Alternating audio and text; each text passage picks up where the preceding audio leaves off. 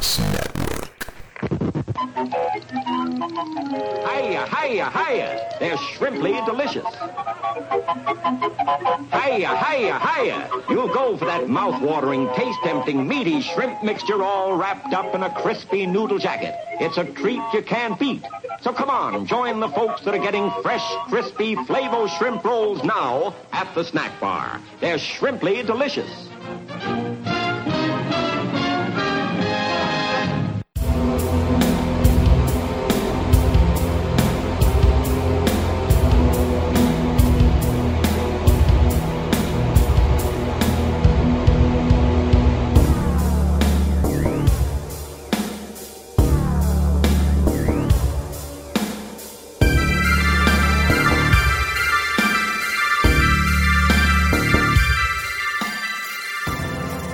Hey guys, welcome to the show. What's up, freaks? We are broadcasting live from RiverMan's trailer down by the river. In a van down by the river. It's a trailer park, so yeah, if you hear the woods talking, the creek talking, what have you, you know what's up, so. We're moonshining right now. What's been going on, Lush? Anything? Oh, God. What hasn't been going on? Yeah. Kids, housework, doing all that shit.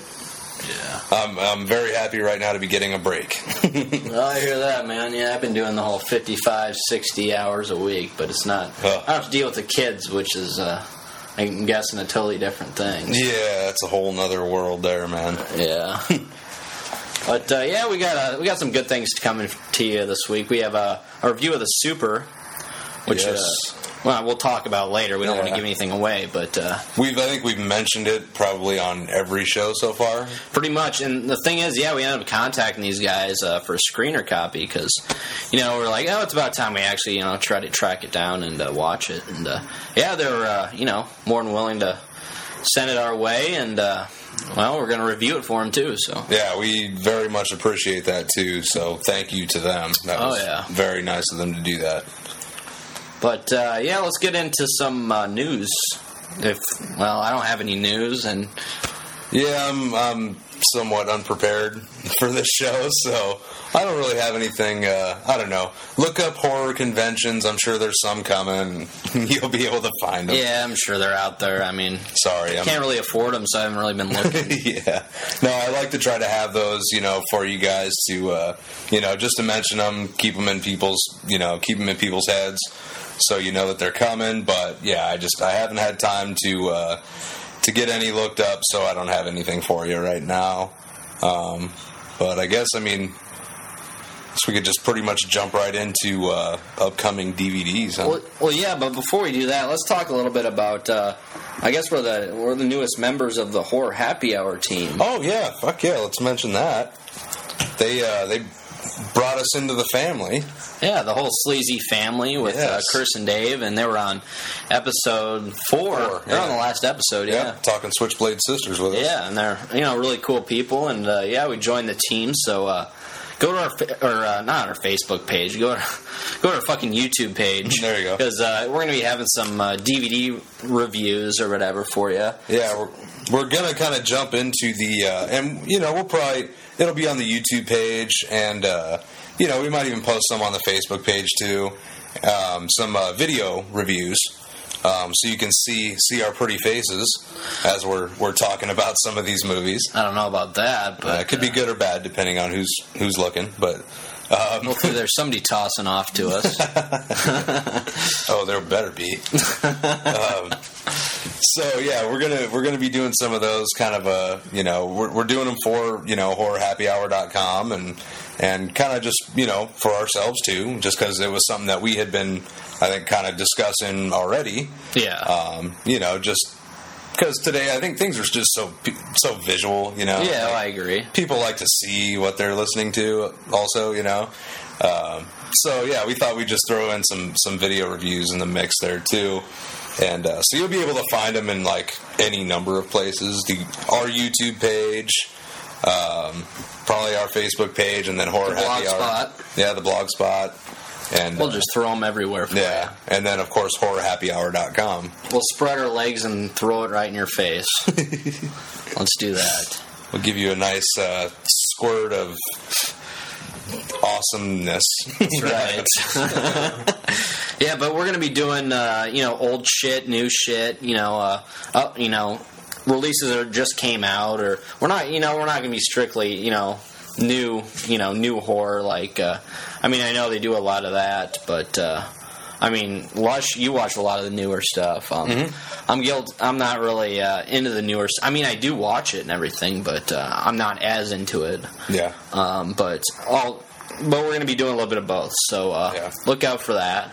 And actually, there is one posted on the YouTube page now. I just did a video review for the Fangoria Fright Fest movie called Hunger. Okay. So that's up on the YouTube page. However, the audio is delayed maybe 3-4 seconds. So it looks a little goofy. I apologize for that. I don't know what happened, but I tried to fix it and it just didn't work out. I might still try to work on that, see if I can get it remedied, but you'll get the gist of it. It'll just kind of look like a fucking Godzilla movie or something. And anybody that knows Behind the Mask or listens since day one, we're like the king of audio. Fucking audio. Had so much problems with fucking audio. So ridiculous. I don't know. Video quality is always good for us, usually. Yeah. But I don't know. Can't seem to get audio right. But what can you do? We'll figure it out one of these days. It'll all line up one of these days. Exactly. I fucking hope. Yeah. Was there anything else you want to talk about before we got into DVD releases, or just bullshit about anything? Or well, yeah. Actually, there was a couple of things that I was kind of excited about. Well, one anyway that I can think of off the top of my head right now. Just a couple movies that are coming up here that I was really looking forward to checking out. One of them is called Tucker and Dale versus Evil. Oh yeah, it looks great. Oh my god, I saw a trailer for it. It's Magnet is releasing it, and they're putting out like some of the fucking best stuff right now. Like them and like IFC Midnight. They're putting out great stuff. But this Tucker and Dale versus Evil, it's like one of those movies that I was like totally fucking pissed off and jealous that I didn't come up with it, because the concept is like so fucking cool. But yeah, if you haven't seen a trailer for it, I think I don't know if it's available to watch right now on like IFC and theaters on demand. It possibly could be, but I'm not sure, because I know I've seen people that have said they've watched it. If you haven't seen a trailer for it, look up a trailer for it. It looks fucking phenomenal. Hilarious. Hell yeah. And that, I also wanted to tell, I haven't really got to talk to you, Lush, a whole lot, but a few nights ago, RiverMan and RiverWoman went to the local cinema and checked out Tree of Life. Oh, yeah. I don't know if you heard about that. Yeah, I did, yeah. Terrence Malick. Yeah, but...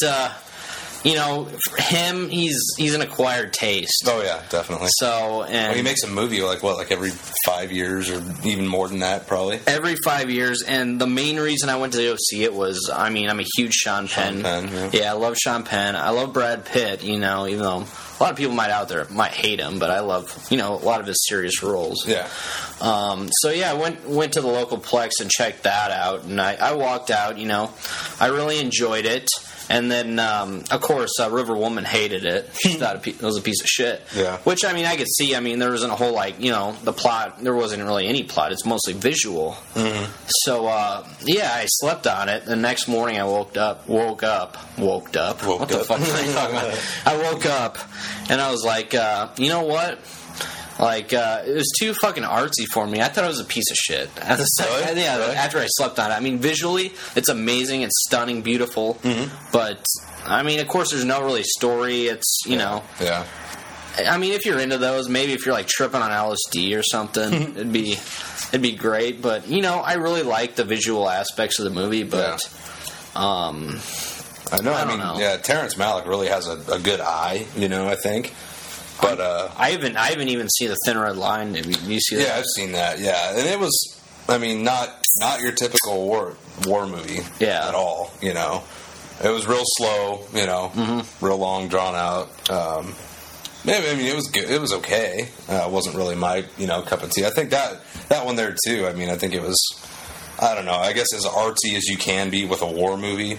Yeah. Like that's it was an artsy war movie. Yeah. Kind of, So I mean, but yeah, I mean, he's talented. I mean, no question. But like you said, definitely an acquired taste, and I know, there's people that love him and people that just can't stand his work. So, and all the artsy fartsies, I'm sure, love him. I mean, not saying he's terrible. I couldn't really get into it.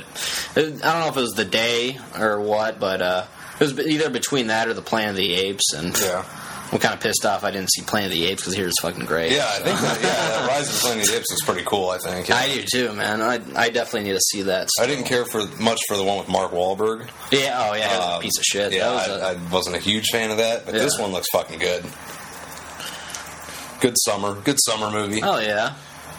I don't know if there's any other good. I think next week is that Fright Night opens up. Yeah, the remake of Fright Night. Which, I'm not really looking forward to, but I mean, I'll see it just because it's something to see. Yeah. And I don't know, horror-wise, what's going to be really coming out here next. Well, I know next month Kevin Smith's Red State comes out. That was the other one that I was real excited about checking out. I posted a trailer of it on our Facebook page a while back. But it was they had just put out the Red Band trailer for it, and I checked that out. And before I saw that Red Band trailer, I hadn't even seen a trailer, period, for it. Really? Yeah, no, I hadn't. I think I was talking about it a few episodes ago. I think I mentioned you did bring it up. About it. Yeah. But yeah, this is the actual official trailer. It's not the other one that we saw previously. So. Yeah, and it looks fucking great. It does. Oh man, I cannot wait to see this movie. I'm a huge fan of religion. I'm not a religious person, but movies based on religion in film. Religion in film, yeah. I find it very fascinating, especially, if it's not like, Christianity and like all the other bullshit religions that you actually know about. Yeah. I like the whole, the cults and all that other fanatics. Yeah. Which is, definitely different. So, keep an eye out for that. And, I know it comes out next month. I'm not sure an exact date on it, but I know it comes out. It said September, so cool. So yeah, I'm sure you can. I don't know. They might have an actual set release date for it now. I'm not sure, but check it out. I don't know. You can find it. It's around. All right. Well, we'll jump into DVD releases that will be coming out here in the next month or two. First, I wanted to talk about. I was on somethingweird.com and I found out that a Blood Trilogy Blu-ray, which is going to be coming out with Blood Feast, 2000 Maniacs, Color Me Blood Red, right? Color Me Blood Red was the third one. Yeah, it's going to be H.G. Lewis trilogy. Yeah, it's going to be a trilogy on Blu-ray. Definitely looking forward to it. I love 2000 Maniacs. Blood Feast is cool too, and I'm definitely looking forward to seeing what it looks like on Blu-ray. Yeah, I'm sure it's not going to look fantastic, but it'll look as good as it can. Exactly, and that's why I want to see the film. Look as good as it possibly can. Yeah, and that'll be dropping September 27th with a basket case too. Yes, and I have the original basket case from Something Weird, the regular DVD. But the Blu-ray should be great for that. Yeah, actually on one of the group forums I'm on Facebook. A lot of people are like just now discovering Basket Case. I saw. Are you serious? Yeah, I swear, man. They're just now, and they're loving it. They're like, man, I just watched this movie called Basket Case. It's fucking great. I watched that movie like fucking 15 years ago. I know, right? They're like, where the fuck have they been? Like, dude, that's a classic. Like, oh, I never even knew about it. Like, seriously? Like, yeah, they made like 3 of them. Oh, really? Yeah. So, yeah, I'm looking forward to that. Too. Hell yeah, man. Very cool. Love Basket Case. Frank Henenlotter is the shit. Oh, I agree. Can't go wrong with Henenlotter. No, man, he's awesome. Well, the other one I came across was this movie called Cutthroats 9. It's a double feature. That and Joshua are on it. It's a Code Red release that'll be coming out here, I believe, August 16th. Next Tuesday or so. It's basically a spaghetti western. They say it's like the most violent film. Well, that was back in 1972. Yeah, at the time. But yeah, it definitely looks entertaining. I still haven't seen this. It is out on DVD. It has been out, but I think it's out of print. And I think Code Red picked it up, and yeah, they're going to throw it out. Which I've really been impressed with all the Code Red movies that came out recently. So yeah. I think I'm going to jump on Cutthroats 9 and give this a watch because it looks really, really good. Because I love this, violent, spaghetti western type of flick. So it does. It looks great. It looks really good. So yeah, keep that. Keep your mind open for that, I guess. Next one is Thou Shalt Not Kill Except. Is this releasing the same week? No, this is. I don't think they have a release date for these yet. A release date for that yet? Yeah. Okay. But yeah, these are going to be put out by Synapse, our good buddies from Synapse that have been coming out with fucking great titles lately. Oh yeah. I mean everything. So yeah, they haven't released a date yet, but I think it's before the end of the year, my guess. Mm-hmm. And of course, this is produced by Scott Spiegel. It's a great looking flick. I haven't seen it yet. It's hell out of print. Mm-hmm. You can buy the DVD, but yeah, you're gonna have to pay the big bucks on eBay, which I don't want to do. So of course, I'm gonna wait till the Blu-ray title comes out from Synapse. Yeah. That one and also Intruder, Scott Spiegel, and that actually directed, which I have really fond memories of this movie. Intruder, yeah. Lush and I used, working in the produce department in the grocery store. Yeah. We loved the whole slasher grocery store type of flick. Yeah, that was great. I think the guy got his head chopped off in the trash compactor or something. Yeah, somebody got stuck in a trash compactor. Decapitated. I don't remember, but yeah. Was it a decapitation, or did he just get completely crushed? I don't remember. You know what? It's been. I think we saw it 5-10 years ago. Yeah, it was a while back. And I remember I really love this film, but it was a lot of fun. The quality was shit, I thought, but yeah, they're gonna be releasing it in Blu-ray, so it's gonna look beautiful for you guys. Definitely, we're definitely gonna pick that one up from Synapse too. I'm really looking forward to that. Thou Shalt Not Kill Except. Yeah, that looked like just a fucking fun, kick-ass movie. And I think Ted Raimi and Sam Raimi are in the movie. That's awesome. Which is kind of cool. Yeah, and I think they were both in Intruder also. Oh yeah, yeah. And then Bruce Campbell with his 5-minute cameo. Fucking not even 5 minutes in Intruder. Yeah. Was he pleased? Obviously, got shot or killed or something. Or? No, he just he showed up at the very end of the movie. Very end, yeah. Yeah, and he was in there for maybe a minute. But they gave him fucking top billing on the cover of the movie, though. Yeah. Bruce Campbell in Intruder. Hell yeah. At the very end of the movie. Yeah, and I remember, I'm going to revisit Intruder, but I'm going to wait till Blu-ray the Blu-ray hits. But I remember loving it, so. Yeah, that was great. Yeah, go check that out. Those are all the DVD releases that I have for this week. Some good stuff. Now, these next couple months, we'll keep an eye open. Yeah. But, well, you watch anything recently, Lush? Or? Yeah, I got a few that I can talk about real quick. See, one of the more recent ones that I watched. Oh, what the hell was it? Now I don't remember. No, it was called. It was called The Nameless, and it was a Spanish language movie. But pretty good though, man. I really enjoyed it. It's pretty kind of a mindfuck. The main character in it gets pretty much mindfucked, in the worst way. Yeah. It was pretty much this couple, husband and wife. Their daughter goes missing, and the police find a body, and she had some kind of issue where one leg was shorter than the other, and the body that they found had that same issue, and there was just a lot of things that led them to believe that this was their daughter.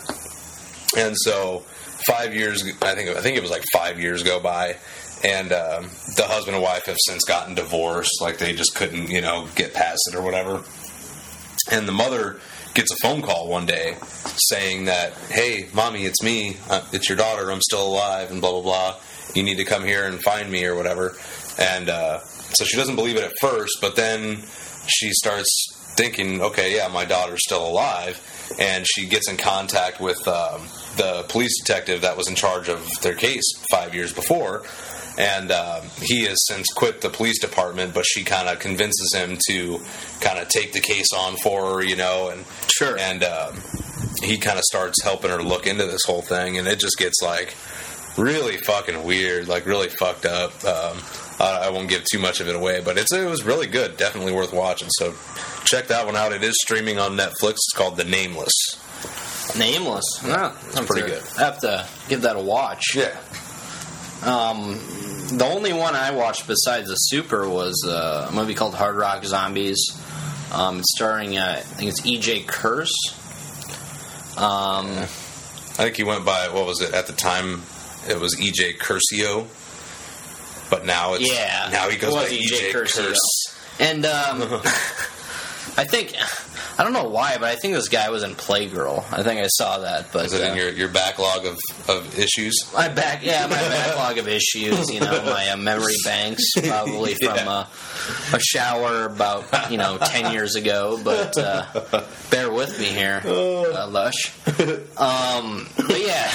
Hard Rock Zombies, 1985 flick. It's a horror comedy, musical. Well, kind of musical. It's about a musical band, hard rock band that travels to a small town and everything. And the town's run by a bunch of right winged hillbillies. They don't like rock music. And kind of like Footloose. Kind of like Footloose.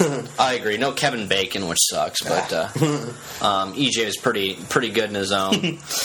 He played the character Jesse, which was the lead singer of the band, and they go to this small town, and they're not welcome. Of course, they're saying he can't put on the concert and all this shit. And they run into a weird, kind of a crazy family. They're just into random weird shit, and they end up being I don't know. This movie's just all over the place. It's hard to explain, but this family ends up turning out to be a bunch of Nazis, and the father turns out to be Adolf Hitler. He rips off a mask, and he turns out to be fucking Adolf Hitler. So there's Nazis, there's Hicks, there's rockers in it. There's, the gore and the special effects were kind of minimal, but the cheesiness was fucking, it was right on, man. Lush, I had played for you this little tune called Cassie or whatever. Yep. That they performed in the movie. And, why that song never took off, I have no idea. Exactly, and, yeah, go watch the trailer. Yeah. The trailer gave me a hard on. I saw the trailer. I was like, that's my next disc on Netflix. So yeah, I got it from Netflix, and you know what? I really enjoyed it. I think people should give it a chance. And if you're looking for some cheesy horror comedy, it reminded me a lot of a Night Train to Terror type of just so random. The movie's just fucking random. Oh, yeah. Which, I like those. You don't have to think about them. You just sit back and, have a few drinks. And, I was going to say, good one to watch beer, or watch beers. Have beers and watch.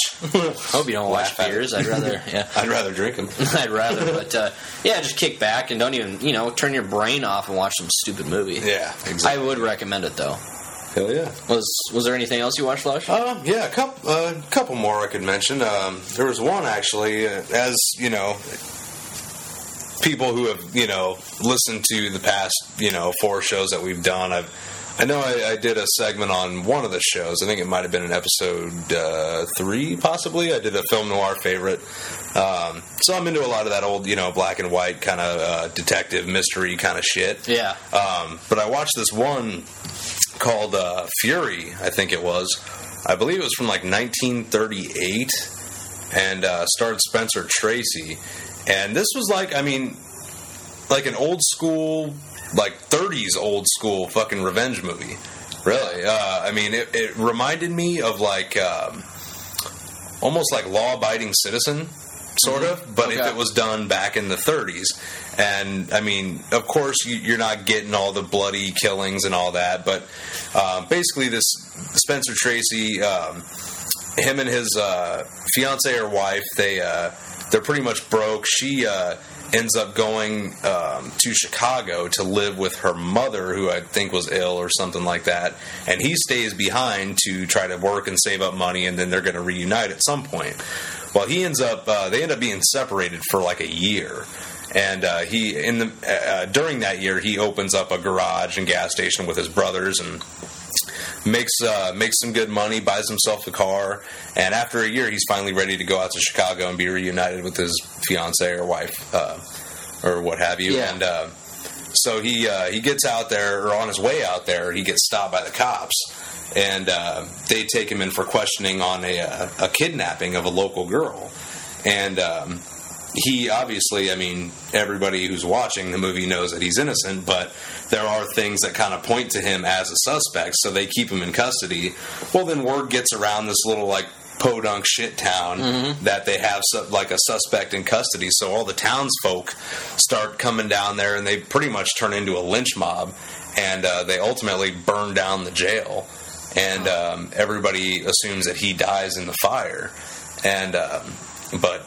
he doesn't. Well, yeah, I mean, I guess I just kind of gave that whole fucking thing away, but so he comes back. Yeah, he comes back for revenge, but he wants to do it like the legal way. He wants to see those people go through like a trial. He wants to watch them squirm, and he wants them all to die, but he wants it to be legal. So he wants them all to be hanged, after they get found guilty. But it was just, I mean, really fucking good movie. And then there was a lot of, his own guilt and, like, I don't know, just all kinds of shit going on. But it was really fucking good. I highly recommend it. It's called Fury. I'm not sure if that's on Netflix or not. If it is, I would imagine you can get it on DVD, but probably not streaming. But yeah, I just watched that one recently. And then Black Death, I watched that one. That was good, period piece, like back in like 1398 or something, around the time of the Black Plague. Mm-hmm. And it was a cool kind of take on, that time period when the Black Plague was happening, and there was a lot of like, religious stuff going on there too, and it was pretty good. I actually won it from Magnet Releasing. Cool. So they sent that out to me, and that one also is streaming on Netflix, so you can check that out. It stars Sean Bean. But yeah, it was definitely worth a watch. So check that one out too. Yeah, I didn't really watch anything else. I've been watching a lot of Entourage. The new season's out on HBO. Yeah. I've been catching up on that new season, and it's going pretty good. I mean, final season, right? Final season, yeah, which I'm sad about. It's it's a great show for you that actually watch it out there. But yeah, the only thing I don't like about it, I think Ari's kind of a little bitch in this season. Really? Kind of a pushover, which he's been like he's been the fucking king in all of them, like the king of comebacks and everything. And now that his wife is divorcing him and finding other men, then he's kind of turned into a little bitch. But yeah, it's a great show. Check out this season. Also, Curb Your Enthusiasm. I've been hooked on those pretty much, and that's all I have pretty much time to watch. I mean, not a whole lot of time. Yeah, speaking of TV, I got real into that Falling Skies on TNT. That was pretty good. They just had their season finale this past Sunday, and that was just fucking... It ended, like... I was like, what? Really? Seriously? And we got to wait all the way until next summer now. Oh. Summer 2012 before we get a new season of that, so... Well, I guess. But great show, though. I think you can get it, like, cable on demand. They have all the, all the episodes from this first season, so check that out, too. It was a good show. Well, Walking Dead should be coming out here pretty soon. Yeah. I listened to a few podcasts and they were talking about the trailer. I still haven't got around to watching the trailer. I mean, I love Walking Dead and all, but I haven't seen the new trailer for season 2. Have you? I saw because I watched Breaking Bad. Yeah. And another great show. If you don't watch that fucking show. It's really good. But yeah, they did like a sneak peek or whatever from season 2, and all it was what's his name? The main character. What's his Rick? Is it Rick? Well, yeah, they shouldn't... In the show? Yeah. I forgot half of that shit because it came out a year ago. Yeah. I think his name was Rick. Yeah. But yeah, the cop, the main character, he's like hiding behind a tree. You see a zombie coming up from, coming behind him. And when the zombie gets close, he pops out and just like beats its head in with I don't remember what the hell he had in his hand, but he just beat the shit out of him with something, and that was all. Yeah, that was all they showed. I'm like, oh wow, what a great in-depth look at season 2. Yeah. Thank you. It was Rick, by the way. Yeah, you're right. Yeah. But yeah, no, I mean, it's going to be. I'm sure it's going to be fucking cool. No, it's going to be great. I'm really looking forward to it. But. I mean, it was a cool scene that they showed. I was just expecting a little bit more than that. But. Yeah, and I don't know, upcoming shows. We have like little mini interviews with some of the cast of The Walking Dead. We got from a couple zombies. Really cool people. So keep an ear out. We might throw that in this show in the next couple. I don't know. We'll see what happens. But yeah, we had who was it? Melissa Cowan. Played the bicycle girl. Mm-hmm. One of the more I think memorable zombies from season 1, and then Sonya Thompson. Which she played a couple different zombies. Or so did Melissa Cowan. Melissa Cowan played a couple too, but really nice though. Both of them. They were really cool. Great gals. Yeah. Really cool, and that was at a local. Pop culture convention here. Yeah. And it was just real quick, like, a minute or two, interview with them. Just asked them a couple of questions, and they talked a little bit about their experience on the show. And it was just cool to meet them, Cool to talk to them, I mean. Definitely. But, what should we do next? I don't know. You want to roll into a break and then maybe sink our teeth into the super? Let's do it. Well, little treat for you guys. Rolling into the break, I'm going to throw in a little song from the movie that I was talking about. Well, you know what? Actually, if you're gonna do that, then I guess we should maybe from there roll into a Red Rockets segment. Okay. And do that, and then after Red Rockets segment, we'll come back and do our review of the Super. I think let's do that. I think that song would be a good lead-in for him. Yeah, I agree. This is from the Hard Rock Zombies, and you might get a kick out of it. So this is what you should expect. This one goes out to all the ladies. All the ladies. What was that from? Back to the Future or what? Oh, what does he say? It's for all you lovers out there. All you lovers. That's right. A little soulful, I don't know. That's right. But, you're listening to Behind the Mask with RiverMan. And Lush. Stay tuned. Hell yeah.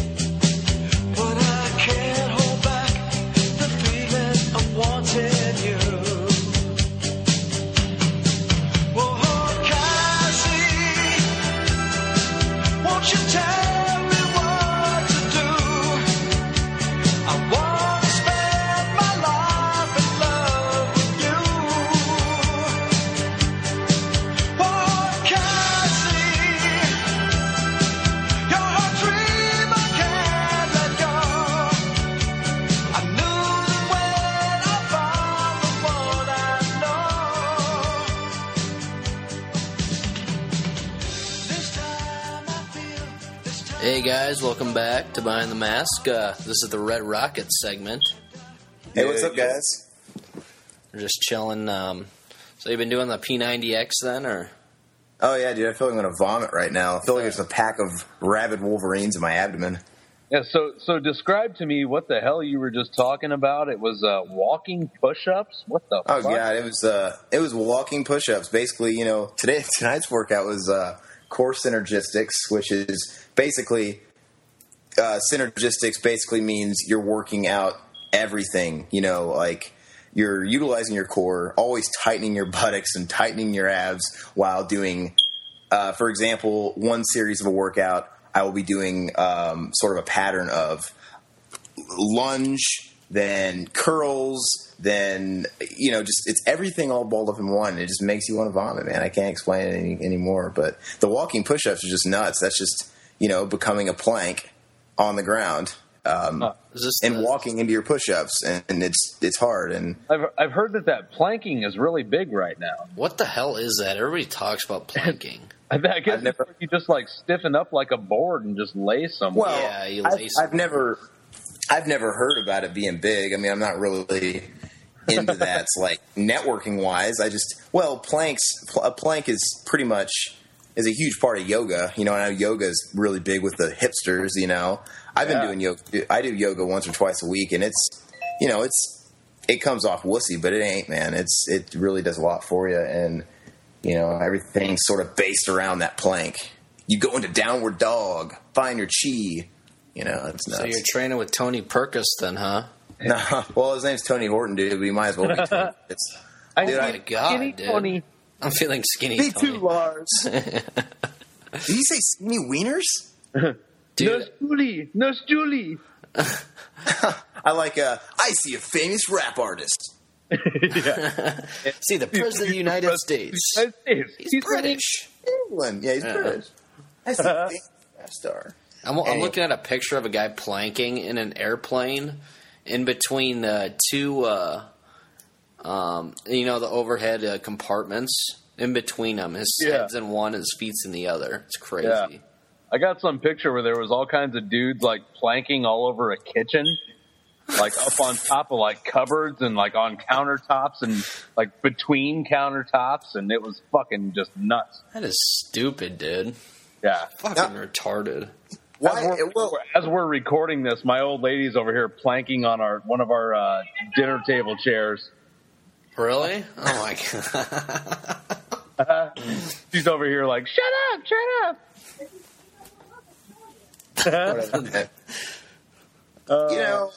Good stuff.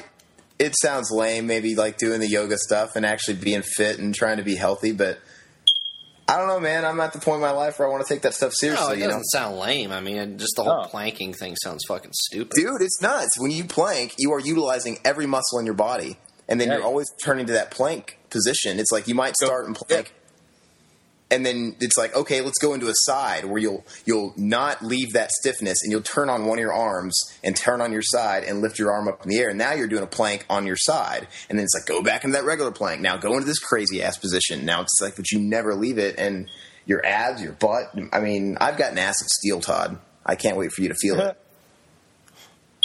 I might be going into a downward dog here in a little bit.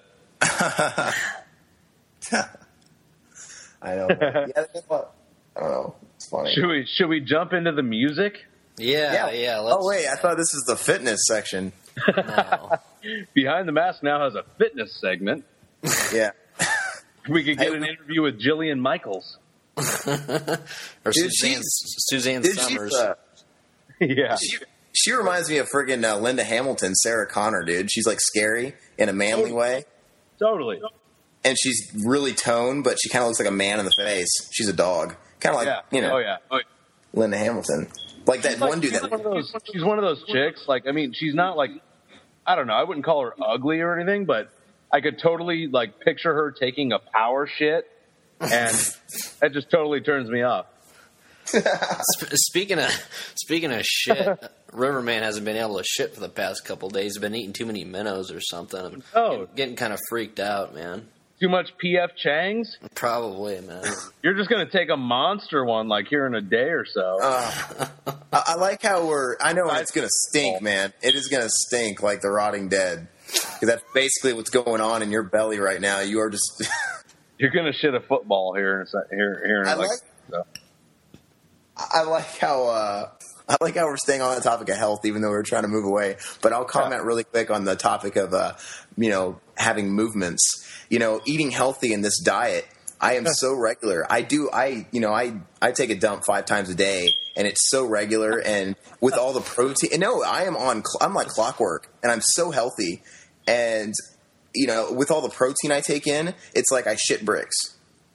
Oh, God. It's like, I'll do that. It'll be a brick and it'll be done. I'm like, all right. It's like I do it in shifts, like 5 times a day. I'm like in and out in like 30 seconds. It's amazing. Nobody gets mad at me at work. It's like, oh, he'll be back in 30 seconds. You know. Oh my god! I don't eat Mexican food, so I don't know what it's like to have the runs anymore to piss out of my ass. I don't know these things anymore. Well, that was music. You can edit all this out. And we'll see how motivated I am. So Red Rocket, how about that Solution 45? Did you dig any deeper into those guys? Okay. No, I watched. I think I had gotten into like 3 of the videos, and I think I listened to the other 2. I listened to the first song that you had sent me a couple of times, and the other 2 I skimmed over. But now I have to go back to them. Regrettably, it's one of those things that actually I haven't thought about it since you sent them to me. It's one of those things, but stay on me about it, so I'll keep listening to it. But on a first impression, I'm trying to think of what I had told you. I'm trying to go back and think about it. First impression is that guy during, I think it was the first song on that bridge. He had a really crazy register of note right before that guitar solo. I don't know. I think I had mentioned that I'm not super. It's been really popular the last 5 or 6 years. The whole, and I credit stuff like Killswitch Engage, where it's like, hey, let's have the heavy groove metal core, verse or whatever, and then let's have a sing-along chorus that would be fit for radio, but during the verse let's scream. And I've never hopped on that bandwagon. I don't like Killswitch Engage. I'm probably catch a lot of hate for that, and all the bands that follow that. Yeah, it's just not my thing. But so they kind of had that, but not that they were a Killswitch Engage type band. There was elements of a lot of stuff, but I really liked it. I liked it on a first impression. I want to listen to it more, but yeah, and I kind of did the same thing as you did at first. I kind of was like skimming over some of their stuff a little bit. Mm-hmm. But then I finally got the idea. I'm like, well, their stuff, you really can't skim over it because there's so many like fucking changes within one song. Yeah. That you really have to listen to it straight through, And that's what I dig. I mean, I like, stuff that isn't so straightforward, and I like, stuff that might be more complex and maybe take a little bit of patience. I'm definitely not a casual music listener. Yeah, a lot of their song structures are just really, really different. Well, yeah, that's why I liked it. It wasn't, I know I referenced. I hate tags and I hate labels, but the metalcore, the mallcore bands. I mean, I even know what the heck. Crabcore, absolutely. Whatever all that means, all those bands, they're not like that because they had elements of a lot of stuff I like the progressive metal and progressive rock, and then they had the sing-along choruses. But the dude can wail; he had a really good voice. It was, if I remember correctly, it was really in taste. Like there's some singers that really try too hard and to me go overboard, and that guy had a nice range, but yet he knew how to, stick with the note and sit on it, Right. So, I mean, from what I heard, I dug it, and thank you for reminding me. So I'll, go listen to it some more. And I was actually out shopping today for new music, and I didn't even think about it. I should have looked into it. By the way, sidestep, Best Buy, they're really, I think, finally getting the idea of how bad the market is as far as decreasing physical album sales and stuff like that. And if you guys have noticed, CDs are getting relatively cheaper. You're at your big chains, which that's all there basically is now, like Best Buy. More and more CDs are staying $9.99 instead of just like first week. And like I came across just a sporadic. I would come across sporadic 99-cent albums, and these weren't like generic albums; they were good albums, like whoa. And then I went on the website to find out all the albums that they had for 99 cents to $2, and most of them were, if not good, they were worth. Hey, it's worth $1 to try. Why not? It's not putting me out. And found some gems. And then today they had kind of like the $5 bin at Walmart for DVDs. They had a $5 CD bin, and it was like. I was a kid in a candy store because they had some good stuff, man. I bought some stuff that I hadn't had. The only Alice in Chains album I've never owned, just because I practically owned RiverMan's copy in high school. I think I gave it back to him when we finished. Yeah. And I actually never picked it up just because I can't justify paying $9 for a used CD. And I won't download it. So, but they had it brand new, the Alice in Chains live album. I'm in love with this album. I love it to death. Well, it's great, man. Queen of the Rodeo. Yeah, Queen of the Rodeo, and I love. They had a track. They had 2 tracks on the last Action Hero soundtrack. They had Yeah, and the one that wasn't the single that was A Little Bitter, and they played it on this, and I love the version. It's amazing. I pretty much own it just for this. And then I bought Billy Joel, Glass Houses. It further almost completes my Billy Joel discography. I'm a big fan. Nice. And I bought Ozzy Osbourne, No Rest for the Wicked, just because it's the one I don't have like the rest of these. So I completed 3 of my discography collections for $15, and I feel complete, you know. Cool. So check that out if you guys are still into buying music. I know a lot of you guys aren't out there. You know, I think the last thing I bought out of a bin like that was like the greatest hits of the Isley Brothers or something like that. I love that old soul shit. Yeah. No, yeah. I ended up just picking up the Electric Light Orchestra greatest hits from the bin too, and nice. I've been digging that. I mean, CD, the whole CD's great. So I don't know. I've just been driving around listening to a few tracks and drive my girlfriend crazy, and you know how that goes. So we know what you've been hot on lately, and is it safe to assume you've been hot on the band we were just discussing? Lush, or is there, what else have you been listening to? Were you talking to me? Yeah, Lush. Oh, yeah. Sorry, I was distracted there for a second. What? There's things going on here you don't even know right now. Bunch of Bobby Brown, huh? Oh, yeah. He says ain't nobody humping around, but there might be some people humping around right now. No, I'm kidding, or am I? No, what have I been listening to lately? Jesus fucking Christ.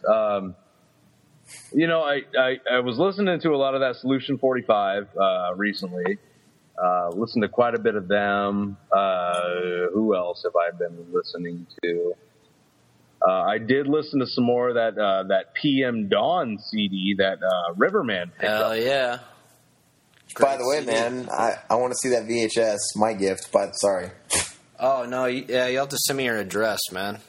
Well, I'm only going to be... Okay, all right, we'll do. I'm not going to get off on that. But PM Dawn, I don't even know... I honestly am not familiar with it. Is this something I... Like, is this a must check out? Or 90s R&B. You might like some of it.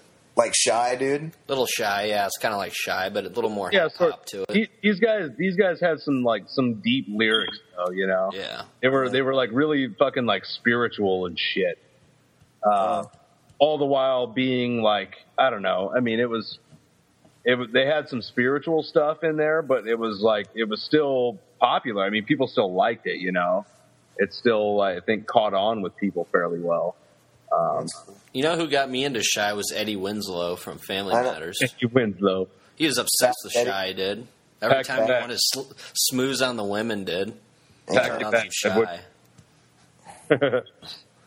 Dude, I always wanted to, like, put lines in my head like that. But I didn't, I always wanted a fro just so I could put the lines inside of my head. Put a Z, the dollar signs. Look at those dollar signs. There's no Z. There ain't no Z in DD. Yeah.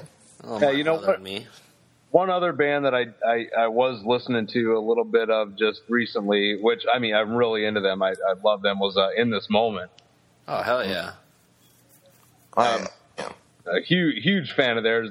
I've met them several times, and they're really, really cool people. And Maria, I think, is just an amazing fucking vocalist. Beautiful Tragedy, which was their first one, was a pretty brutal album. And I really enjoyed that one. Their second one, called The Dream, she did a lot more vocally. Like, I mean, it wasn't as heavy as their first, but she did a lot more vocally. She really showed people what she could do with her voice, you know. And their latest one, Star-Crossed Wasteland, which I still haven't heard the full album yet, which I'm really upset with myself about, but the few songs that I have heard off of it, it sounds fucking amazing. It's I think a good balance of heavy and, otherwise. Yeah. I've caught them once. I think I caught them opening for Rob Zombie, I think it was. Yeah. And I've never listened to the records. I've heard Beautiful Tragedy, that single from, wherever and whenever. And, I saw them live and I enjoyed it enough. And she had some pipes. I mean, I can't really comment on the genre too much, but I liked it for what it was, She was attractive to look at on stage, more so than the Rob Zombie band. Yeah. You should check out The Dream. Cause I know you're into, a lot of the voice people too, like, of course you've mentioned the Josh Groban and all that stuff. So I think you would really appreciate, their album, The Dream, because she does a lot more with her voice in that one. And I gotta admit something here. I love the female voice. Love it. But I can't jump on the bandwagon of the female, masculine voice. The pig squeals and the growling. Basically, I mean, nothing against it. I mean, more power to them. I don't know. I can't get into it. I think I was watching that metal show or something on VH1 Classic, and they were on the program, and they were performing a cover of I'm Broken by Pantera. Yeah. And my dad walked by, and he's like, that actually sounds pretty good. Is that a chick? And she was sounding like Phil Anselmo. Yeah. And, it sounded pretty cool. More power to her. But I don't know, man. There's a hurdle for me to get over. Maybe it's just a hurdle I have to get over personally. It's just not, like, I don't know. The times are changing, I guess. But I saw a clip of that, and that made her just all the more hotter. Now, granted, I did rewatch that online, and one of the other band members was growling with her to give it more of a, the more masculine approach. So it wasn't all her, but yeah, she had it in her though. She was doing it. And on a side note, yes, I realize all the more hotter is not grammatically correct. That was just the first thing that rattled off of my fucking tongue. So I doubt anybody's gonna, talk about that. Somebody's going to listen and say, "Oh, what a dumb fuck! All the more hotter, really?" Yeah, I mean, I'm sure they're going to probably talk about the taco shits and the Afro talk and all this other stuff first before we get into grammar. But who cares? Yeah, I don't care, man. Cool. I wanted to throw out there another one I picked up and been rocking out to. Well, I don't know if you can really call it rocking out to because it's a country album. Is the Essentials by John Denver. Oh, I don't know if you guys are John Denver fans, but not me. I've been really digging his stuff, and I don't know. I'm not a huge country fan, but there are a few country artists that I do like Johnny Cash, of course, and John Denver, some people like that. But I don't know.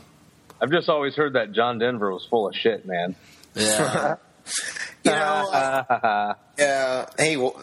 You remember back like 10 years ago when everybody was doing Dumb and Dumber lines every second? You wanted to strangle them. Oh yeah. Now it's funny again. Now nobody does it. Yeah, exactly. It's so funny again, and that's great. Speaking of John Denver, I personally have not latched on to John Denver, but I have nothing but respect for singer-songwriters. I'm not even going to go into bluegrass or country or whatever the heck they are, but just singer-songwriters in general. Nothing but respect. I might not like all of Bob Dylan's stuff. Some of it is kind of hard to swallow, but the man was a great songwriter and should be respected, Yeah. Somebody might think he had the worst voice in the world, but, there's millions of people that beg to differ, so that at least that speaks in volumes there. And same thing with John Denver or whoever. So I have respect for musicians, not, nowhere. However you slice it. No, I agree. I'm a big singer-songwriter junkie myself. I mean, the majority of the people I do listen to are singer-songwriters with, like Paul Simon, because I'm a huge Simon and Garfunkel freak, so. Yeah. Cat Stevens, of course. I mean, there's, that's the majority of stuff I listen to besides metal, but. Yeah. Well, I don't know. You might consider his solo stuff more singer-songwriter-esque, and even some of the stuff he did with Dire Straits. But my hero, Mark Knopfler. Oh yeah, he's awesome. He was a songwriter. And he still is, and he's amazing. And I love that guy so much. Totally not metal, but he's one of the most brilliant guitar players in my opinion. Nobody finger picks an electric like that man. That's not an easy thing to do. Not an easy thing to do. a buddy of mine he's a guitar player in a metal band. His favorite band of all time is Dire Straits. Yeah, and I know the mutual friend that you're talking about, and actually he got me into Dire Straits. It goes back to the 7th grade, and I remember I was into nothing but, like every kid at that age, the first band we're introduced to in our generation was like Metallica and bigger bands like that, or Ozzy Osbourne, and from there it ebbed and branched off. So I was all about Ride the Lightning and Fade to Black, and we were both into it. And he was talking about Mark Knopfler, and I'm like, that MTV song? Like, that MTV song. And he lent me Brothers in Arms when we were like 11, and I was hooked, man. And, oh my god! And I never looked back, and I just went back in their discography and went into solo What's stuff. your favorite album / song, or Red Rocket? From Dire Straits? Dire Straits. You know, I'll do it. I'll do both. I'll say an album as a whole, and then I'll do my songs. They're not necessarily the same. I don't know, man. They don't have a bad record. They really don't. And I agree. They're all very, very different. You know, you got Brothers in Arms, which is so polished and it's so diverse. You know, it's not like the self-titled debut where it's pretty straightforward. Like, hey, this is us. We're the Sultans of Swing. Here's a bunch of, you know, stuff in that vein, you know, but even their root sound, like on that original record, and Communique, the second one, the second one, I put Communique, which is not as popular as their debut, over the debut. I think Communique's brilliant, you know, Portobello Bell and News and Once Upon a Time in the West and stuff like that. But their core sound found on those first two albums is made up of jazz, blues, rockabilly, just so many styles rolled into one. And I don't know, it's tough to say. And like I said, Brothers in Arms, it's very, very popular, and it sold a crap ton of records, and it put them on the map, but it's such a good record that can't be ignored. It has everything. But at the same time, I can tell you that Romeo and Juliet is the greatest love song ever written. Like, I'd kill to write a song that good. Oh, yeah, that's a great song. With that much feeling, and just, you know, no man can not sing and just kind of croon like he does, yet sound so good and have so much feeling in what he's muttering, you know, because he's one of those crooner types. And I don't know, I wouldn't change his voice for the world. My mom can't listen to him or like Bruce Springsteen because they sound like they're taking shits, as she says. And that's what she says. Verbatim. And I don't see it like that. I love Mark Knopfler's voice. There's something about it, and it's so charming. And I don't know. I want him to read me a story in bed with that British voice. It's, you know. And I gotta say, my favorite song of the Dire Straits is "On Every Street." It's a song that like brings me back. I mean, I didn't hear it when I was a kid, but it brings me back to when I was a kid. I don't know why. But living on this certain, living, with, I'm not even going to get into it, but yeah, it brings me back. Well, I mean, and I could have went into that too, because I was kind of touching on that. You know, their first two records had that core sound, This Is Us, and then they really branched off into many things. And on Every Street, the record, by that time, it was basically Mark Knopfler solo. Everybody in the band had friggin' been out, and he had a bunch of assorted musicians. And after that record, they disbanded, and he just started going under the solo moniker.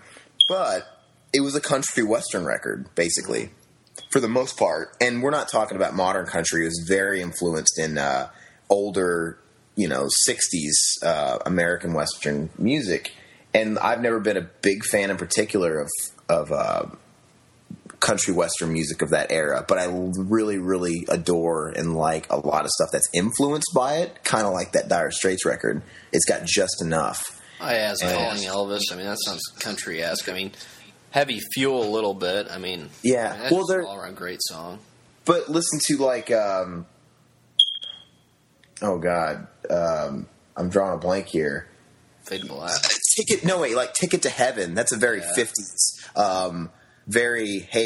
What's the kind of oldies? It's got a very oldies feel. It makes me feel I'm driving next to I'm George McFly's date to the freaking dance. Right, Chevy Nova, and it's got that song's brilliant. I love it. That's like a song my grandfather would love. And there's songs like "You and Your Friend," which are kind of like smoky jazz room type stuff. And I don't know, but the song you mentioned is brilliant. I love it, and that breakdown or that bridge section.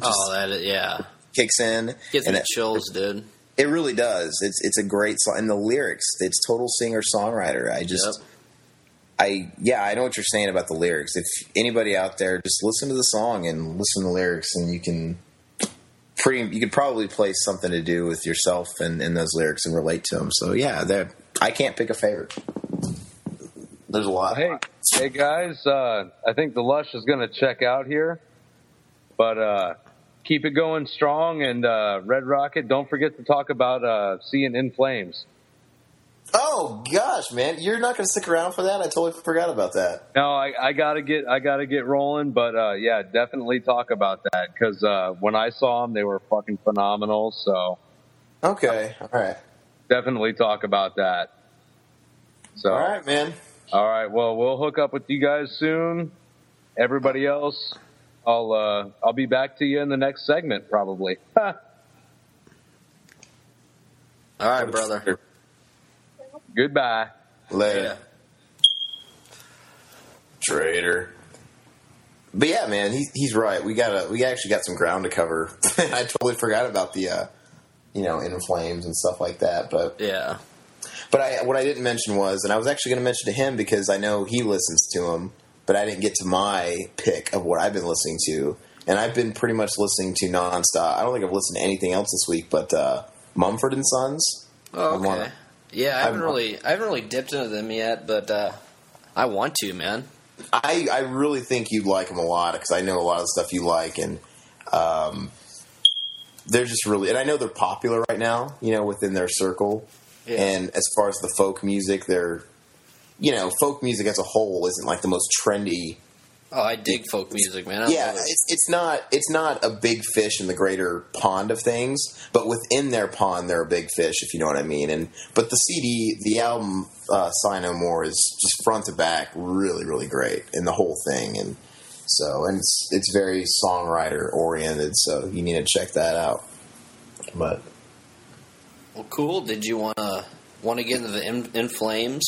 Yeah, well, let's see. A couple weeks ago, I went to a tour in close to my town. It's a tour that I probably normally wouldn't attend. I went to the Mayhem Festival, the Monster Energy Drink, and I normally wouldn't attend it just because the headliners are usually, hokey mainstream acts that I really don't care about seeing. And this go around, it was Disturbed and Godsmack. Woohoo! These bands like that, I'm not trying to disrespect them or anything like that. Yeah. But they're just really big in the radio festival and these summer tour circuits. They're like around all the time. Even if I was a Godsmack or a Disturbed fan, which, believe me, I probably would never be in any life, I'd probably be sick of seeing them. They're just around so much. I mean, they play the town I'm in currently, which is a C market, annually, if that tells you anything. But I guess it's the reason why they're as big as they are. But anyway, there was a few bands that I went there to see. I had free tickets. It was at the Verizon Amphitheater, and my good buddy is a manager at a Verizon store, long story short. But I went for Megadeth. Megadeth was there, and they were third billing under Godsmack. So it was them, Godsmack, and Disturbed as headliners. And, it was a great, great, great set. And they sounded really good. The PA system was amazing. They actually sounded a lot better than they did at the Big Four Indio concert. Okay. Which is, surprising, but they sounded really good. And I also saw In Flames for the first time. That's what Lush was talking about before he bailed out. And I've never been... I've never really been exposed to In Flames too much besides casual listening. I know a lot of diehard from the beginning In Flames fans. They talk about how their style had shifted like a decade ago, and basically the whole endless argument of, old this band rules, new this band sucks, Yeah. I've never been anything past a casual listener, so I can honestly say I enjoyed all of it, Mm-hmm. I'm not one of those purists, at least yet, with them, but I really enjoyed it. They put on a good show. Their singer had a lot of energy, really positive energy, too, and I really liked it. I caught Kingdom of Sorrow. It's the joint effort between Jamie Josta of Hatebreed and Kirk Winstein from Crowbar and Down. Really, really, really enjoyed their set, on the parking lot on one of the small stages, and very, very, very cool. Definitely want to pick up their record. Plus, Kirk Winstein's the man. The guy's got a gnarly beard, and he's just, he's like Tony Iommi. Oh, I almost wanted to say Tony Iommi a generation later, but man, he's pretty old. He's got like a beard and white. He looks like Santa Claus with no hair, but who else did I see that I really, really liked? I don't know. Those were the highlights. I got to meet some of these people. I got to meet Mega Dave. That was, well, it was going to be a big thrill, but a lot of people showed up where a lot of people caught wind of where he was going to be, and a lot more people showed up than I would have liked to. And basically, there's a bunch of guys in yellow shirts shooing people away because so many people crowded around him. And it wasn't so personal. It wasn't so personable.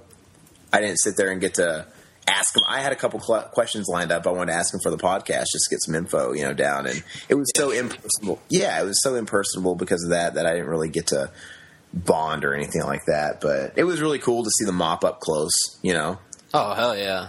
Make eye contact and whatever. And so that was really cool. And I met Kirk Winstein and Jamie Josta. Jamie Josta and Kirk Winstein, they were very, very, very friendly, very humble people and very talkative, unlike your Dave Mustaines where, I don't know, it's not their fault. I know they're busy and they got to be places, and when there's so many people, you can be overwhelmed. I get that.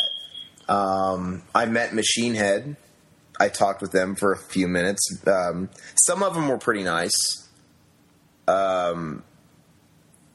Phil Demmel, their guitar player, was, 3 minutes I spoke with him. He seemed like a real sweetheart, very, very humble and down to earth. And, you meet those people like you were talking about Toad the Wet Sprocket last week that actually engage in conversation, and they really show that they, are interested as far as like asking you questions like, oh yeah, tell me about that, showing that interest.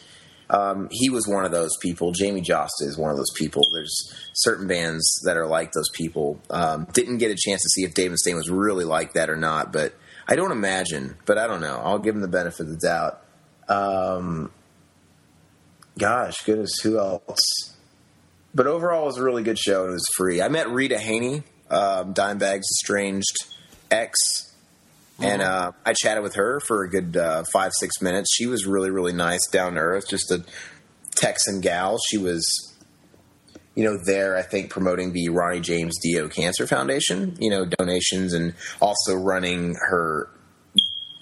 They have the dime bag tents where they sell office merchandise and stuff like that as well. And I kind of got to enter the venue early because my friend works for Verizon, and I caught her kind of around and about, and I just went up and introduced myself, and she was really cool. Would love to get her on the podcast. I've actually reached out to her. Hopefully she would get back to me soon. That'd be cool. That'd be great. Yeah. That would be cool, man. She sort of represents the dime estate now. And not to mention, she knows pretty much anybody and everybody he was into in the business. She's got the connections, and she puts on the biggest Dime Bash tribute concert annually in Los Angeles, So it's by what she puts on and that inspiration that there's countless other people in other cities across the country that do it, like the ones that, you have going on as well. Everybody does it in honor of Dimebag Darrell. But yeah, all in all, it was a great, great show. Hey, you actually were telling me you were at a concert last week, and I never got to talk to you. What show was that? I wasn't at a concert last week. Sure you were. I messaged you, and you said, sorry, dude, I'm at a concert when I tried calling you. Oh, yeah, I was at a concert last week. So it wasn't that good, I take it. No. Oh, RiverMan's been really busy. He's been working 60 hours a week, so I'm kind of... I don't even know what day it is anymore. So, yeah, I was thinking 2 weeks ago, but yeah, well, I think it was around last week or so. We Lush and I went out to a local bar and watched this band called The Clincher play. It's kind of a female-fronted band. And, it was a good time. I mean, of course, the sound quality wasn't the greatest because it was in, like, little, hole-in-the-wall dive bar. But, yeah, we had a good time. So, that's cool. They were playing, it was kind of funny, they were playing Lady Gaga covers. Oh, yeah? Yeah, which was kind of funny. I think they played like 3 of them. They're playing some of her new stuff, and that's a little excessive. 3, holy cow! Well, they kind of like they kind of that's on the verge of being a cover band. No, well, they kind of like put them all together into like one song, but yeah, kind of just blend it all together. So, let's see. But yeah, it was a good time. Got out for a little bit. And that's cool. Absolutely. I was gonna say. Yeah, as far as upcoming shows, I'm actually about to crisscross the nation. I'll be hitting up New York City, San Francisco, Los Angeles, and Houston, Texas, and even Canada here all in the next couple of months. And I'm already looking on Polestar for all the different concerts I can catch. And there's a lot of hopefuls. I don't know. We'll see which ones actually work out itinerary-wise. I really would love to catch Opeth in New York City. Of course, I'm a fanboy. Dream Theater will be in New York City as well. Love to catch that. Tons of stuff going on in LA and Houston. I just missed. Who did I just miss? It was Down. I just missed Down in LA. Down is going to be in my neck of the woods, but I don't think I'm going to be here. I'm super bummed. I think it's when I'm going to be out. They're actually going to be in Kansas City, and but yeah, there's tons of bands. I got to look into it, but I don't know. Looking forward to that. Well, shit. Let's kind of jump into. I think you had a Facebook comment. Yeah, absolutely. And I want to dedicate. I want to dedicate this segment of this episode to our number one fan, Patrick Fury. Your number one fan, especially, right? No, well, see, I really liked it. I thought it was great to read the feedback or rants. I love any feedback. Yeah. Oh no, it gets a kick, man. I like it, and I mean, let's review it a little bit here. Basically, he's stating, and he stated this about the movie segments as well. I mean, but sticking to not branching out enough. And I get that. I respect that. And I agree 120%. And that's something that I want to strive for. And I think we should all strive for. And it's naturally a lot harder to talk about things that we don't like. It's easier for me to go on and on and on and on about, how much I love Dire Straits or, whoever, and it's a little harder to go on about friggin' Katy Perry or whatever you don't like. Exactly. But I get it. It's important to be as even as you can. And he was talking about, he gave a bunch of examples of some records that we should have mentioned, and he's got a great point. There are some in here, and I can go over some of them right now. Hate Eternal. The reason probably why I didn't mention Hate Eternal, it goes back to what I just mentioned. Really, really, really not into the death metal scene. I mean, there's a couple of gems in there, but it's just not something I can usually sink my teeth into. So naturally, it didn't come out. But that doesn't mean we shouldn't cover the broad spectrum. Definitely, the Morbid Angel album. He, as he put it, extremely terrible. That is one that we could have discussed. Morbid Angel, one of the fathers of the Florida death metal scene. Released an album that was definitely had some elements added to it that weren't there in past records, and it's caused a little bit of a stir, almost a techno element, dare I say. And I don't know, I'm just one of those guys where it kind of goes back to like In Flames and your purists, the people that have been fans from day one, or or like a Slayer fan or an AC/DC fan. It's you all of a sudden throw a different ingredient in the recipe, and some people are just going to be quick to turn away from it. But me, I'm really open minded with that kind of stuff. And as far as Morbid Angel, I actually dig some Morbid Angel. I wouldn't say I'm a hardcore fan or anything by any means, but I'm open to it. I hear that stuff, and I think some of it sounds neat, Yeah. That's just me, though. So I'm not hating on it as hard as other people are, but I'm not really in the same place. He also mentions Mastodon. They do have a new one coming out. I think it's August, or is it September? I think it's September. There's a ton of records coming out in September. Gosh, man, between all the ones that I always talk about, your Opeths and DTs and Megadeth's coming out, and I think this Mastodon's coming out, and tons of stuff. And I think I was mentioning to you, Mastodon, they're one of those bands that I really, really, really, really want to like. And from day one, even back with like Leviathan, and even like, what is it, Remission, even earlier than that, I think, they were just the kind of band that I should have loved, and I really wanted to latch onto, and they attracted me. Like, just the album covers and what I had read. Yeah, the album covers are great. Yeah, even just what I had read they were about back in the day. They're like, wow, this sounds like it's going to be right up my alley. I was basically shopping by the album covers even. They were that cool. And I really want to get into them, and I just can't. I've seen them live, I think, 3 times. I saw them live with you once, I think. Yeah, it was at the Unholy Alliance. It was with Slayer and Lamb of God and Children of Bodom and whatnot. But I've seen them a few times, and then I caught them last time I was in the Neck Year Woods with Between the Buried and Me, who fantastic band as well. I could go on and on about them. They're favored over Mastodon in my opinion, but they just bore me. I can't help it. I want to get into it, but I can't. They put me to sleep, and I find myself wanting it to be over. I know that's horrible. I do. It's just boring. And I love conceptual albums. I love that stuff. I love well thought out music, stories behind it, whether it's fictional or, like Blood Mountain and the whole ideas behind it. But I don't know. They just sort of cross that line to where it just becomes redundant and a little too much to take in for me, But I see where you're coming from. I've never really been able to get into them either. I mean, few tracks I enjoy and everything, but yeah, for the most part, I'm in the same boat as you. With that said, like I said, I really dig what they stand for. I really dig what they've done as far as their concepts and the things they base their concepts around, their storylines. I think they're great.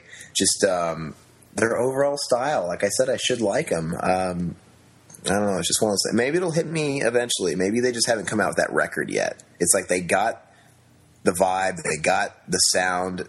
Maybe I'm just waiting for the record to knock my socks off to come out. So maybe that's that new one. So, and with that said, I'm definitely going to listen to that one and give it a few spins, and we'll definitely review that one. And he was of also course, talking about like Hate Eternal and Toxic Holocaust. I've never even heard of. I mean, I'm not really into the whole death metal scene, so. Yeah, I mean, there's a few exceptions. Like I said, we could go into tags and labels in the different branches of genres, and I'm not all about that. As far as death metal, like I said, I can listen to Morbid Angel, I can listen to Death. This stuff isn't, and even these bands are like in moderation.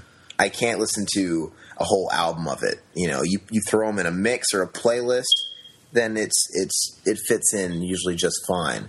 That's kind of where I am. And I like a lot of these bands that sort of have a different element to them. Like, they're not necessarily like Cannibal Corpse. I cannot get into the gore metal. I cannot get into it. I can't do it. Cannibal Corpse has a sound and they stick to it. You take a band like Death, it was also kind of known as technical death metal. Like Chuck Schuldiner, he was a really great guitar player, so you kind of have that element of real musicianship in there too.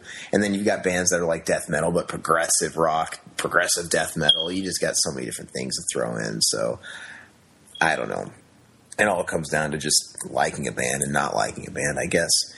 And in pure Patrick fashion, he was always the guy to rag on I believe you and me, and pretty much anybody else I think probably comes in his way that likes Dave Mustaine and Megadeth. Right. I think Megasuck, as he calls them. I think he's always referred to him as that, maybe.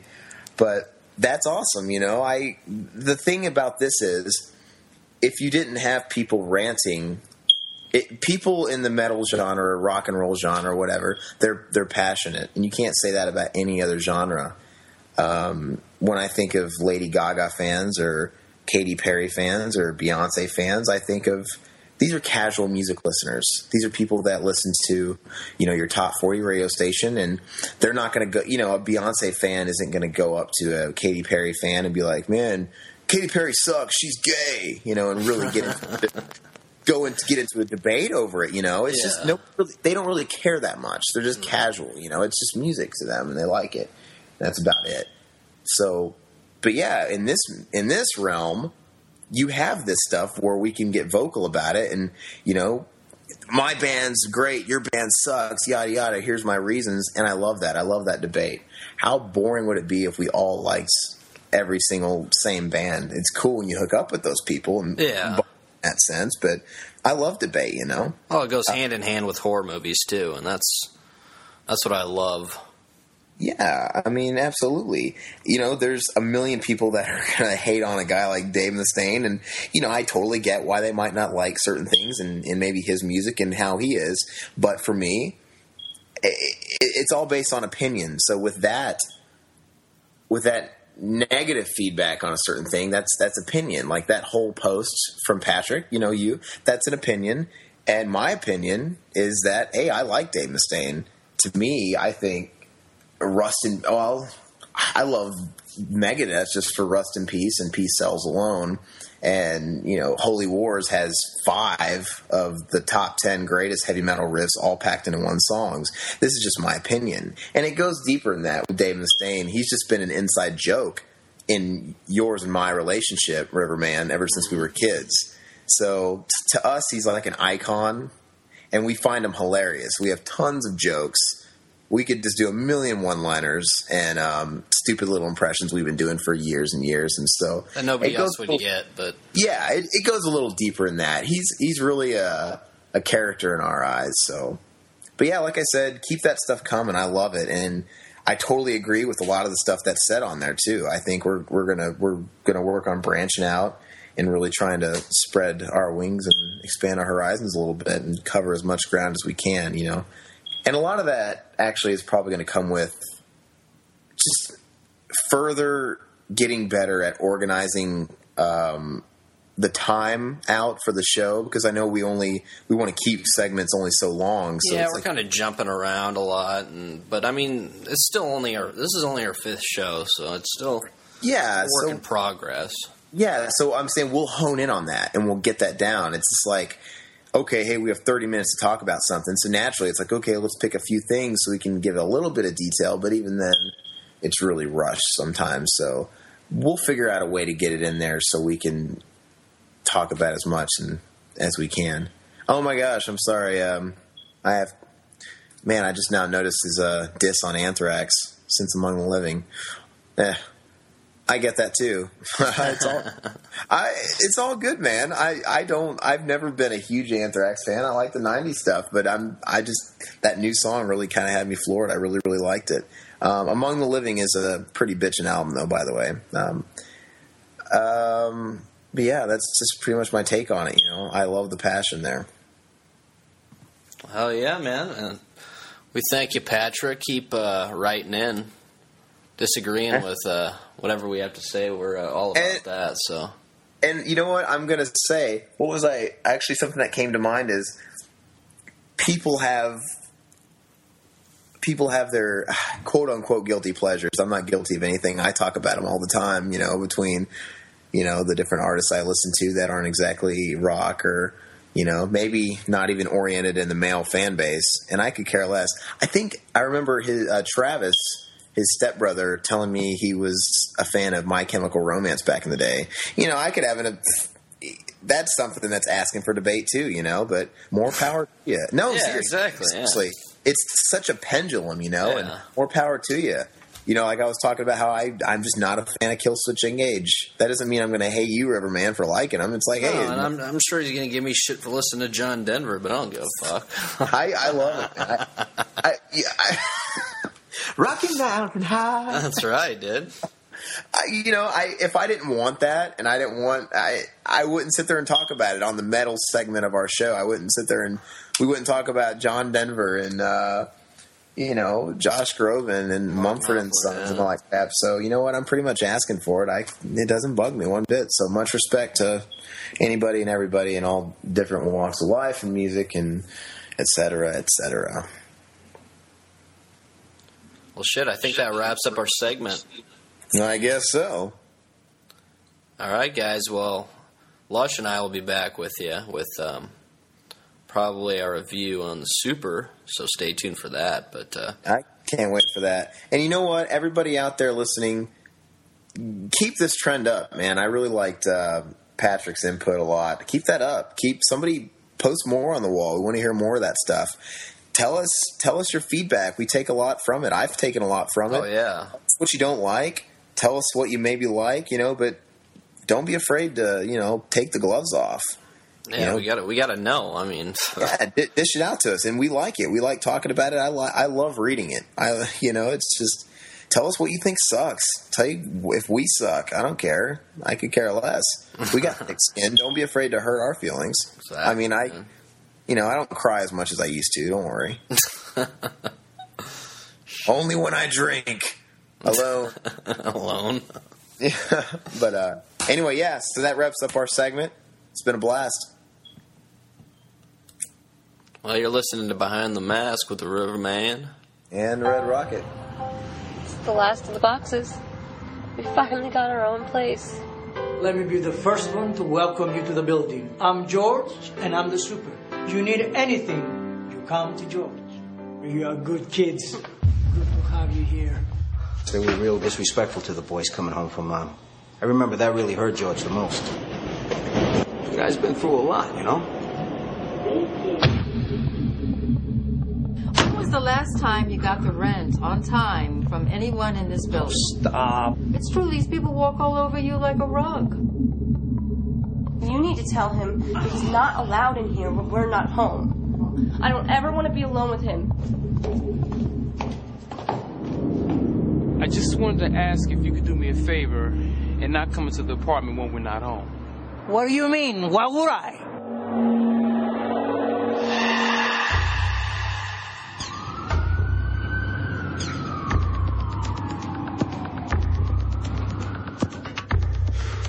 I've been involved in some pretty rough stuff. How rough? Snuff films. I'm over my head, and I know a guy who can help us out. He's a cop. Sarduski's here. Get the fuck down. Hey, man, what's up? Hey, what up? Anyone can get rid of this is him. It's gonna cost you money.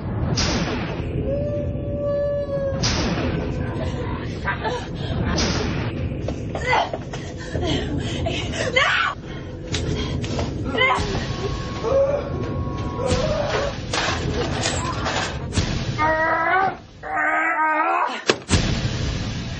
I'm gonna teach him a lesson.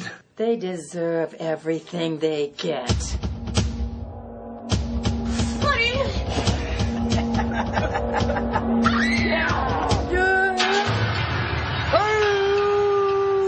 This makes it okay. You think I could get you out of this right now? Jesus couldn't fucking save you.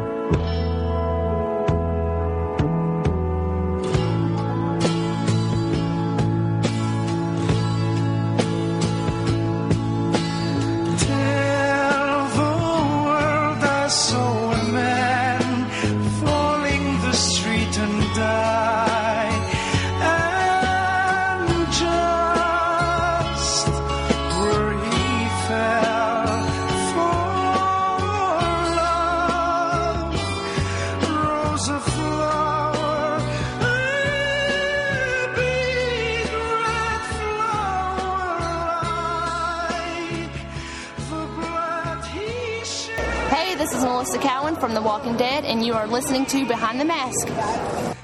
Hey, everybody, welcome back to Behind the Mask. We be back. Our thanks, as always, to Red Rocket for a little music segment with some other little madness kind of sprinkled in there, I think.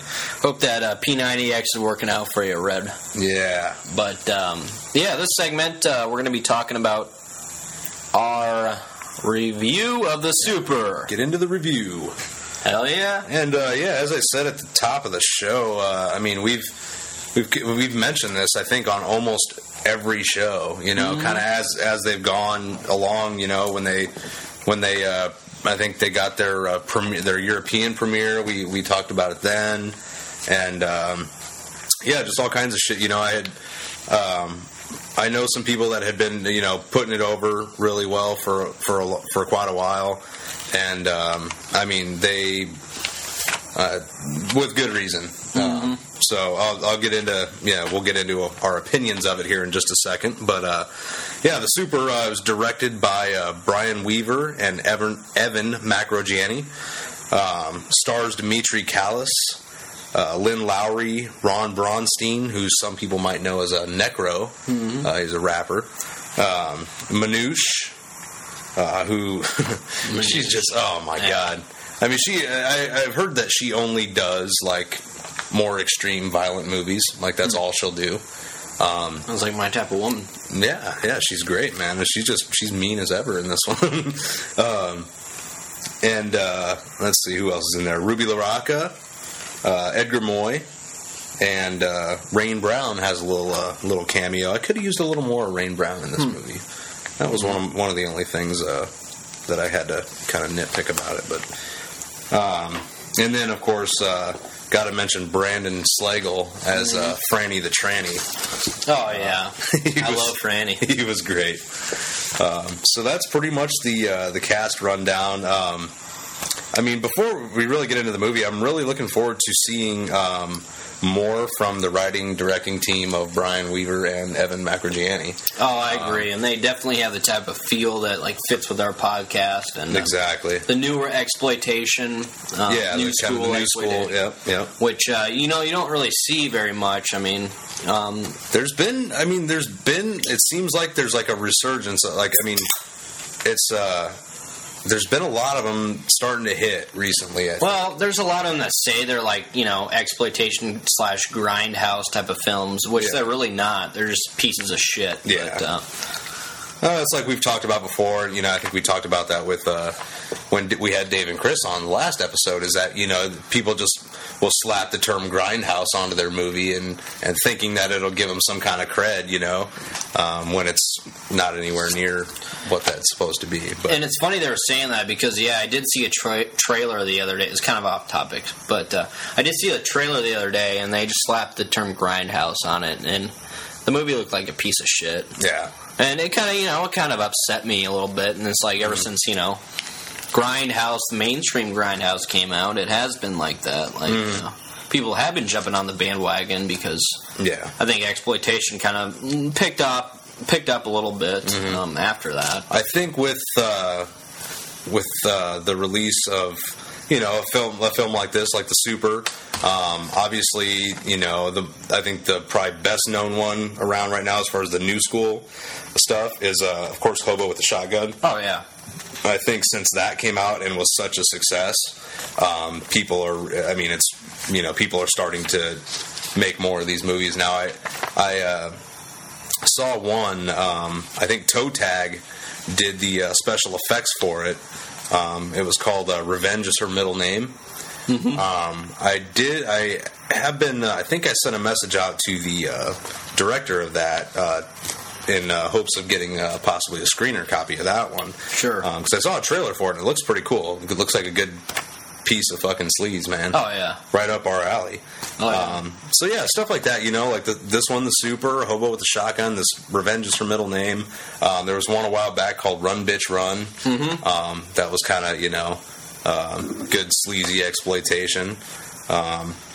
It wasn't Run Bitch Run. I don't know. It wasn't one of the best ones, but it was still a decent. It was worth watching.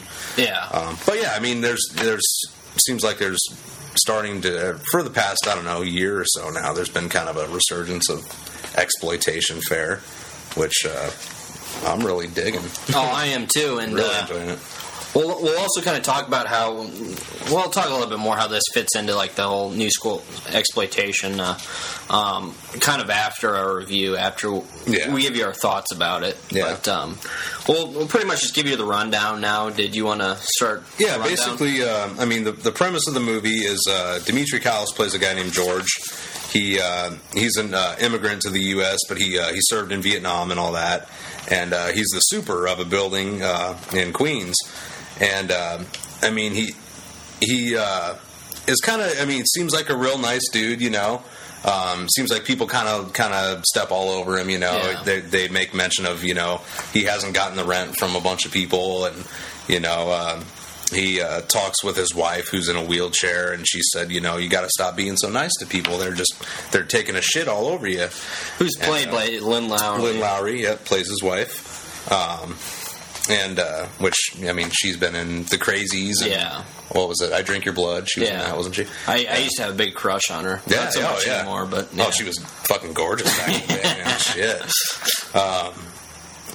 So yeah, he seems like a real nice guy in the beginning, but fairly quickly, I mean, you get kind of a glimpse that you get, you know, the idea that there's a little bit more going on with him, you know, under the surface, because you know, he does a couple things that are kind of questionable, you know. Well, the whole movie kind of opens up with a scene of a woman locked out of her apartment building. Right. And she tries to, you know, get into her apartment by going down, you know, opening a window, going down to the boiler room to try to get in, or whatever it is. And then you see, like, you know, some guy, like, you know, some guy go up and kill her. And that kind of opens the whole movie, which, I mean, I love movies that, you know, open up with a kill. Oh, yeah. You don't really know. I mean, you kind of know it could be the super, but it's, I don't know, it kind of just sets the tone for the whole movie. Yeah. And that was Rain Brown, by the way. Got killed in the very beginning. Her little cameo in the movie. So, yeah, I mean, that does kind of set the tone for it. And so, yeah, he just, you know, it kind of, some of the story kind of centers around these two new tenants that move into the building. Karen and Andre, played by Ruby LaRocca and Edgar Moy. They move in, and, you know, everything's, you know, kosher with all of them, you know. I think she's a little kind of creeped out by George. But, you know, he's just being nice to him. He's almost seems like too nice, you know? Yeah. And so she's like, what the hell's this guy's deal? And so, yeah, that's kind of, you know, how it starts out. And then you get a little more into, you know, some of his background. He meets up with a friend of his and an old war buddies who has died. He meets up with that guy's son. And they go to a bar and have drinks and stuff, and, you know, just kind of talking about the old days, talking about the war and all that stuff, and then some fucking yuppie punk starts shooting his mouth off about the war. This fucking guy is saying, like, you know, the whole Vietnam's a waste of time and shit, and I mean, just right to his face. Doesn't he call him like a baby killer or something? Yeah, I mean, he fucking pretty much slaps the guy in the face, you know, and, like, not literally, but by talking a bunch of shit about you know, Vietnam vets and everything, and I mean, he doesn't have that. He starts wailing on this fucking guy. He just goes apeshit on the dude. Which I don't blame him. I mean, running his mouth and shit. Yeah. And, you know, gets kicked out of the bar, you know, with the other guy. And, I mean, the yuppie couldn't even believe that, you know. Why'd you hit me? Yeah, he walked out of the bar. Why'd you have to hit me? Why'd you hit me, man? What the fuck? Fucking pretty boy piece of shit. Yeah. So that's, I think, kind of like, you know, one of the you know, first glimpses that we get into George, where we see that he, you know, he's got some anger. He's got a temper. Some violence in him, yeah. Oh, yeah. And so then from there, I mean, he ends up going, and I think he kind of uses as an outlet, like, he ends up going into the new tenant's apartment. And I think he kind of uses that as like an outlet, you know, almost. Like when he gets mad or pissed off, he goes and does this shit. To kind of, I don't know if it makes him feel empowered or something like that, you know, like he feels like he has some kind of control. because he's like using their toothbrushes and shit. Yeah, he uses their toothbrushes and uses their towels and rubs his face all over their towels. Yeah, he starts laying in their bed like sleeping and shit. Yeah. And I don't know if he gets off to this later or what the fuck he does, but well, they come home and they end up there's a nice little sex scene in there. Yeah, and he's fucking peeping out of the fucking closet. Watching the two. Go at it or whatnot, and I don't know. Somehow he sneaks out of the house, the sleazeball that he is, and they don't know about it. That he's in the room. Yeah. Basically, of course, waits till they come, and then jaunts out of there. Finish, Keeping the memory banks, baby. That's right. Stored in the spank bank. But that's a little bit of George. But and I think I'll just say now, as far as his character went, I thought Dimitri Kalis was fucking great. I thought he played George fucking just extremely well. And he did it at times, this is how good he was, because at times you're fucking really creeped out by him and you're like, I can't believe he's doing this shit. Yeah. But then the next scene, you feel bad for him. Yeah, you really, he's a really sympathetic character at the same time as he is a fucking just creep, which I think a lot of it is a credit to Dimitri Kalis. Oh, I agree. And one thing, I'm backing up just a little bit towards the beginning. The one thing we didn't mention is one of the other streetwalkers or whatever, called Franny the Tranny. Oh, Franny the Tranny, yeah. Which is, the ugliest tranny you'll possibly fucking see with lipstick smeared all over his I have lipstick on my teeth? That type of tranny. No, but it's on half of your face. Yeah. But... yeah, that's pretty nasty, and he becomes friends with Franny, and because Franny was a vet too, right? I think so. Yeah, not from Nam, but I think maybe Gulf War or something like that. He had been in Iraq or something like that. So George, shows him his respect, even though he's a homo. Yeah. He gives him odd jobs and shit to do around the building and stuff like that. And, sure. They develop sort of a friendship. Yeah. And I think with Franny the Tranny, it comes a little bit of the comic relief. Oh yeah. In the movie too, Yeah, Franny kind of jumps in and out of the whole storyline. Yeah. But, yeah. Yeah, it's a character that you'll enjoy once you see him or her, whatever the fuck you want to call it. Definitely. They had some good even smaller than that character. When they go to the bar to have the drink, the bartender Frankie Feets. Yeah. The bartender he's got a foot fetish and they call him Frankie Feets. Even just little shit like that. These little characters that they throw in there was fucking great. And one of the parts that really got me, I think George was talking to Franny the Tranny, and some quote that he had was, "The winner keeps the assholes inside, and the winner is for the wolves." And then he starts howling. He's like, "Ow, ow, ow!" Just so random, and the shot or whatever, it's kind of a, I don't know if it's from the rooftop. It's a rooftop shot. Yeah, which starts on his face, zooms out. Yeah, I love that. And it was just, I don't know, there's something about that. I was like, this is different. Yeah, oh yeah, I really enjoyed that. Yeah, but I thought I'd just throw that out there. They did. Cool little quote. Yeah, they had those little moments of some comic relief, which this movie going into it. I was kind of surprised that it had, I don't know if I was surprised, but it just had a darker, more serious tone to it than I thought it was going to. I thought it was going to be a little more goofy, comical, but it wasn't at all. It had those, like I said, those little things like Franny the Tranny and stuff like that to kind of make you chuckle, but it was definitely a lot darker and more serious than I thought it was going to be. Oh, for sure. And that helped. It totally worked, and I got, I think a lot more sucked into it because of that, and I got actually a lot more emotionally involved with the characters, than I thought I was gonna.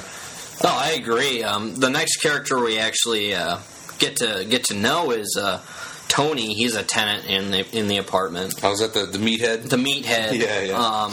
And then Tony, goes up. He starts bossing George around, saying he needs, maintenance in his apartment and get this shit done right away. Yeah. And he says he needs a shower head, a new shower head or whatever. So George, goes up when he's gone, installs a new shower head, and he ends up fucking jerking off into his tube socks or whatever. Yeah.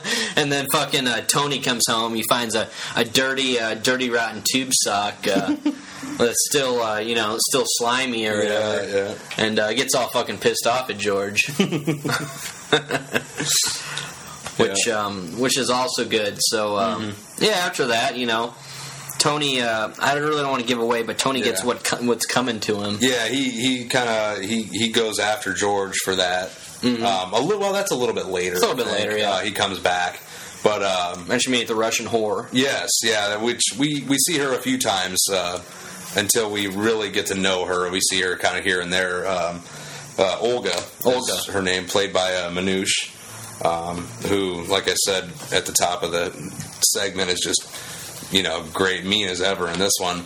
But even her character, they give a little backstory on her. Yeah, at one point, and you almost feel bad for her too. I mean, and this chick makes fucking snuff movies. Yeah, but you gotta, at one point you feel bad for her. She's got a sympathetic, backstory, and I love how they did all that, because you're like kind of almost wanting to like these people that you really shouldn't, And it's a funny thing you're talking about. Her background is that whole scene.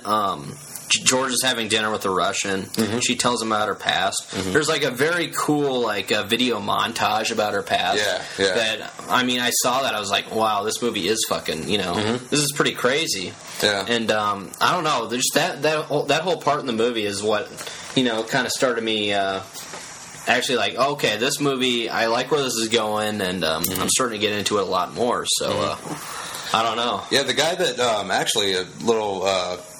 Tidbit there, the guy that played her dad in the flashbacks. Okay. That kind of chunkier, bald guy or whatever. Yeah. That was actually, his name's Andrei Iskanov, and he's a director. He's done, he did Visions of Suffering, a movie called Philosophy of a Knife. I'm pretty sure that was Andrei Iskanov.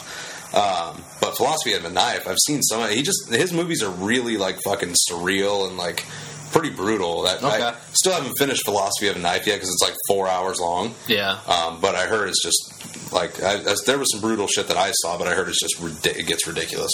But anyway, little sidestep there. Yeah. And then it kind of jumps into George. He has this thing where he wants people to, believe what he believes, so he wants to give Karen and Andre a Christmas tree. Yeah. And of course they want nothing to do with Christmas. Wasn't he like a more Jehovah's Witness or something? Andre was a Jehovah's Witness, and then she's Jewish. She's Jewish. She wanted nothing to do with it, and he kind of, he does it out of the, goodness of his soul or whatever. He means well. And then he kind of takes offense to it once they kind of slap him in the face by saying they don't want it. Yeah, they told him not to worry about it, but he goes ahead and he brings a tree up anyway. Because they said they didn't want the mess, with all the pine needles and all that shit. So he brings them a plastic tree. He's like, hey, look, see, no mess. Let me set it up for you. And so they get pissed off and they tell him just to get the fuck out. And then he gets fucking pissed. Oh, yeah. And I love it, too, his little, whenever somebody gives him shit, he'll just go off and do his thing, and he's just muttering to himself the whole time, motherfucker, take the fucking tree. He freaks out. I love that whole freak out scene when he's freaking out because they didn't take the tree. That was great.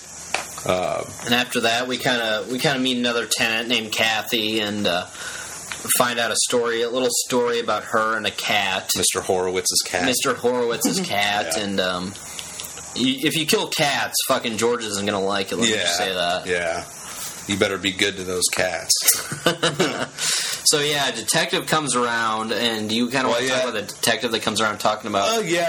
for information about Kathy? Yeah, she ends up missing, let's say. Yeah. And there's a whole lot of other shit going on here, too, that we're not telling you. Some stuff with Olga, Manouche's character. Her and George kind of become friends. There's a whole thing with that, but I won't go into that. I don't want to give everything away. But But yeah, this detective ends up coming into the picture. Detective Sardusky, played by Ron Braunstein. He was fucking just great. Yeah, he was, I mean, just so fucking sleazy and, oh man, just such a piece of shit.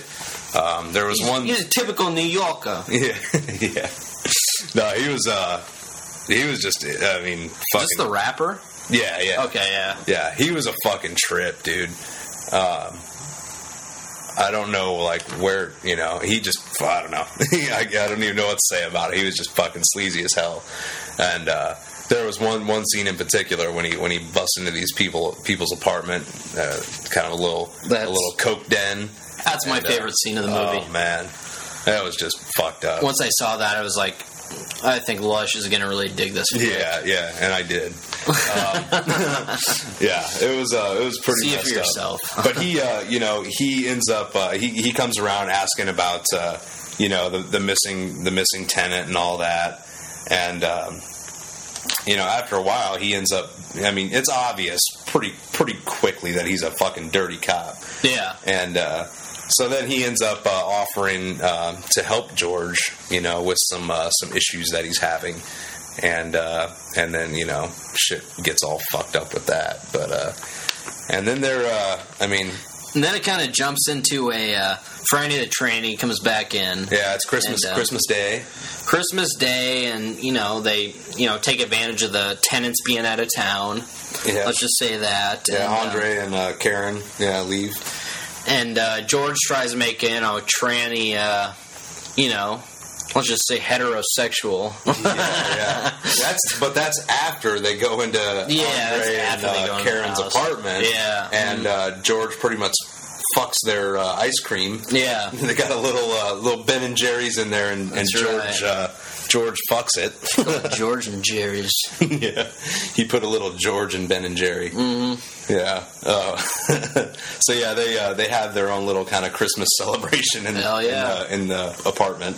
But then he tries to make a man out of Franny the Tranny. And that's just that was pretty messed up too. Yeah. Let's just say that. You'll see what we're talking about. And so and during this whole time, all the stuff that we've talked about, you just kind of see, you're watching George kind of slip further and further down, Mm-hmm. He's just getting more and more fucking just crazy, pretty much.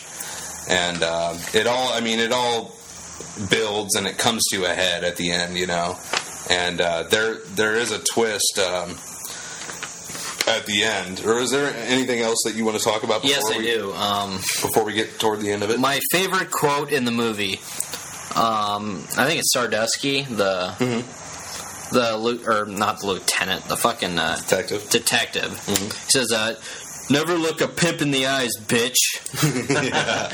I love that scene, and that is a scene where he's in the house with the cokeheads and everything, and the drug addicts, and you'll know what I'm saying once you see it. So that scene's just fucking great, and I love that quote. Yeah, that was good. Oh man. So everything, all these different elements, and all the characters, everything just kind of comes to a fucking head towards the end.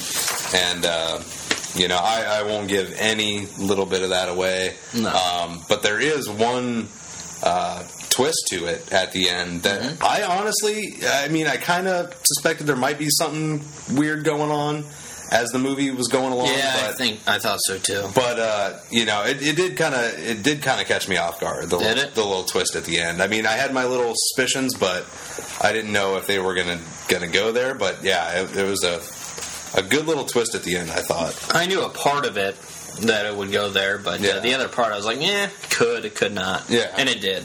Yeah. So, but which made it cool. I liked it. Yeah, and it made it even more sad. Like you felt even worse for George. After this twist, I thought I did anyway. Yeah, like I said, he's I thought he was a pretty sympathetic character.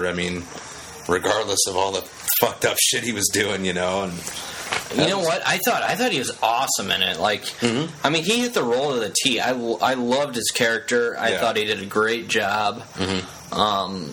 I mean, he stole the show for me, I thought. Oh, yeah. I mean, Dimitri Kalis was fucking amazing in it. I agree. Did not expect that. And was this... I mean, this is the first movie I saw Dimitri in, wasn't it? I think he was in Evan Macrigiani and Brian Weaver. This was their second film. Okay. They had a movie before this called The Turnpike Killer, which I've heard was pretty good, too. And I think Dimitri was in that. Was also, he? Yeah. Okay. Well, I'll have to take a look at that because we'll have to try to get a hold of that flick too. I really liked him in this, so. Yeah, he was fucking great, and I don't know why this movie is not getting all kinds of recognition. No buzz, man. Nobody's talking about this movie. I've heard it around, in some channels, but I mean, I know our friends at Horror Happy Hour. They were the ones that turned me on to this movie. And I heard about it through them, and I mean, obviously, they this movie is a New York indie film, and they actually, I believe, went to the premiere of it in New York. So they've been behind it from the get go. Yeah. And as soon as I heard about it and saw a trailer for it, I was like, "Fuck, I want to see this movie." So I just been talking about it nonstop, and. So I mean, but I don't know. I know, I think it was Dave from Horror Happy Hour that said it came out the same time as House of the Devil came out. Okay. And people were just, I don't know, talking more about House of the Devil than which is a great movie. I love House of the Devil, which we covered in the second episode. Yeah. But I like House of the Devil too. I think I like this one more, honestly. I don't want to compare them. They are two different movies. They are two different kinds of movies, true. Yeah. This one, I mean, I don't know. This is exploitation. Yeah. You know what? I was talking to Lush earlier this week and telling my rating about the movie. And I was saying, I give it, a 7 out of 10. I really liked it. And, but, there were some things that, I didn't like so much. But then I let it sit for a few days, and I jumped to an 8 out of 10. Yeah. I did, because just the whole, his character just, really got me, and I thought it was very unique. I mean, I haven't seen any new exploitation movie like this, for a while. This was written very well. I really enjoyed the writing. Oh, I agree. Those guys did a hell of a job. And just a good amount of gore, good amount of, sleaze and everything. I mean, it was, really crazy, but... We saw the screener copy. Yeah. And this movie, I mean, we'll definitely mention, too, that it is available right now on Amazon.com for purchase. I think it's like $20. $20, the Red Scare edition. The Red Scare edition. Which I am going to buy. Me, too. I plan on purchasing that. Because I think you get a bunch of, lobby cards and shit in it. And I don't know if you get some special features or not with the DVD. Yeah. And I'm going to fucking buy it. I mean... Oh, yeah.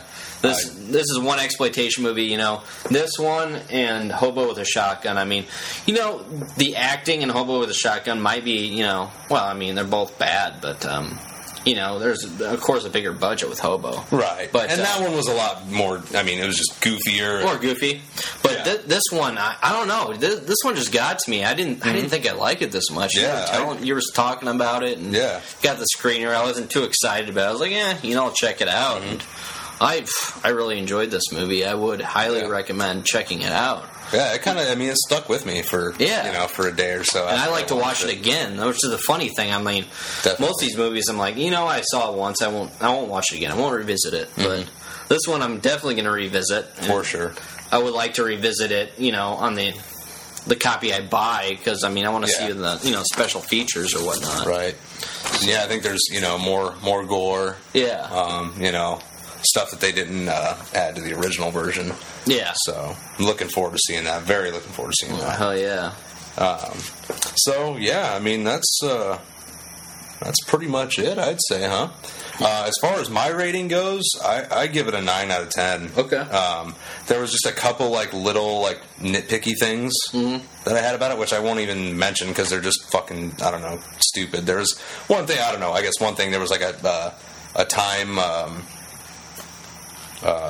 a timing. I don't even know how to put it. There's one point where he's after he leaves the bar, after they have that bar fight, he gets on the subway train and then he's walking and it looks like it's morning or like daytime. Oh yeah. And then he goes into the people's apartment and then it's like night all of a sudden.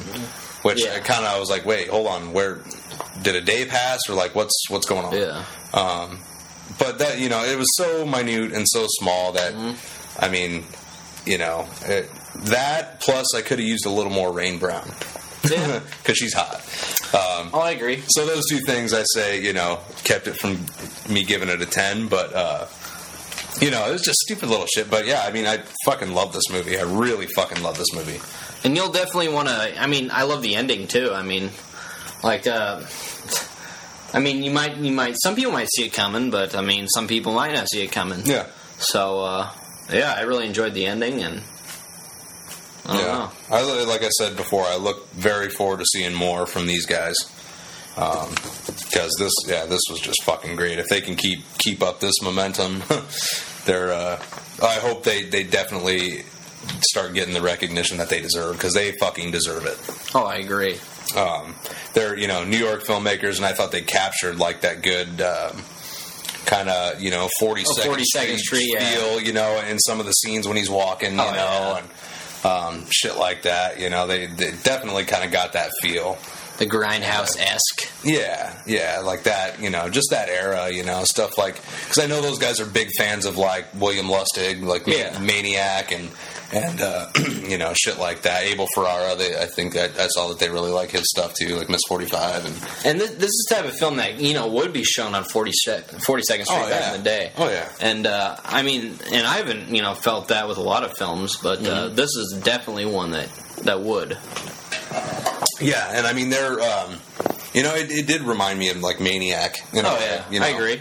And not, not in a bad way. I mean, I'm not saying that it was like, oh, they're ripping Maniac off. It was definitely its own thing. But it did remind me a little bit of Maniac, which is a compliment. To them, because I love Maniac. Oh yeah, and Maniac's king. Yeah, I love it. I couldn't compare him to Joe Spinell, because Joe Spinell is just. They're two different actors. Right. Yeah. But I mean, the one thing I will give them is I never really felt any sympathy toward Joe Spinell. No, I didn't. Just because he was so fucking creepy. Yeah. But in this one, I definitely felt sympathy for a lot of the characters that I probably shouldn't have. You know, and that's I think a great quality of this movie. I think the only one that I didn't feel any kind of sympathy for was Sardusky. Yeah. Just because he was a piece of shit. Yeah. Flat out. But you felt for Franny the Tranny? Yeah, I love Franny the Tranny. I'd hang out and eat ice cream with Franny the Tranny and George. You stick your hand up her skirt and you're holding a fucking tree trunk. Who's the tree trunk? That's right. But, so yeah, anyway. We're, there's our review. Riverman gives it 8 out of 10. I give it 9. Definitely go out and get this movie. Go to Amazon.com and buy this motherfucker. If you're into, exploitation, type of independent movies, go out and buy it. Yeah, and spread the word about this movie, too, because more people need to fucking see this. Like I said, it's not getting the recognition that it deserves. And one of the reasons probably why is because every time I search for it on like Google or something, it comes up with Joe Pesci. Super. No. Oh, Super. James Gunn. Super. James Gunn. Super. Okay. Yeah, this is... Because he threw the in front of it. The is, This is the Super. The Super. Yeah. Which came out in 2010. And, there is that Joe Pesci movie from the early 90s called The Super. Yeah. So if there's a tall black dude holding up Joe Pesci by his collar, that's not the movie we're talking about. Which, as much as I love Joe Pesci. No, this is the far superior The Super. Oh, I agree. Check it out, spread the word, find this movie and fucking buy it, watch it. I mean, you will not be sorry. Well, I think we're gonna hit up a break and come back wrap up the show a little bit. Yes, sir. All right, guys, you're listening to Behind the Mask. Lush. RiverMan. Yeah.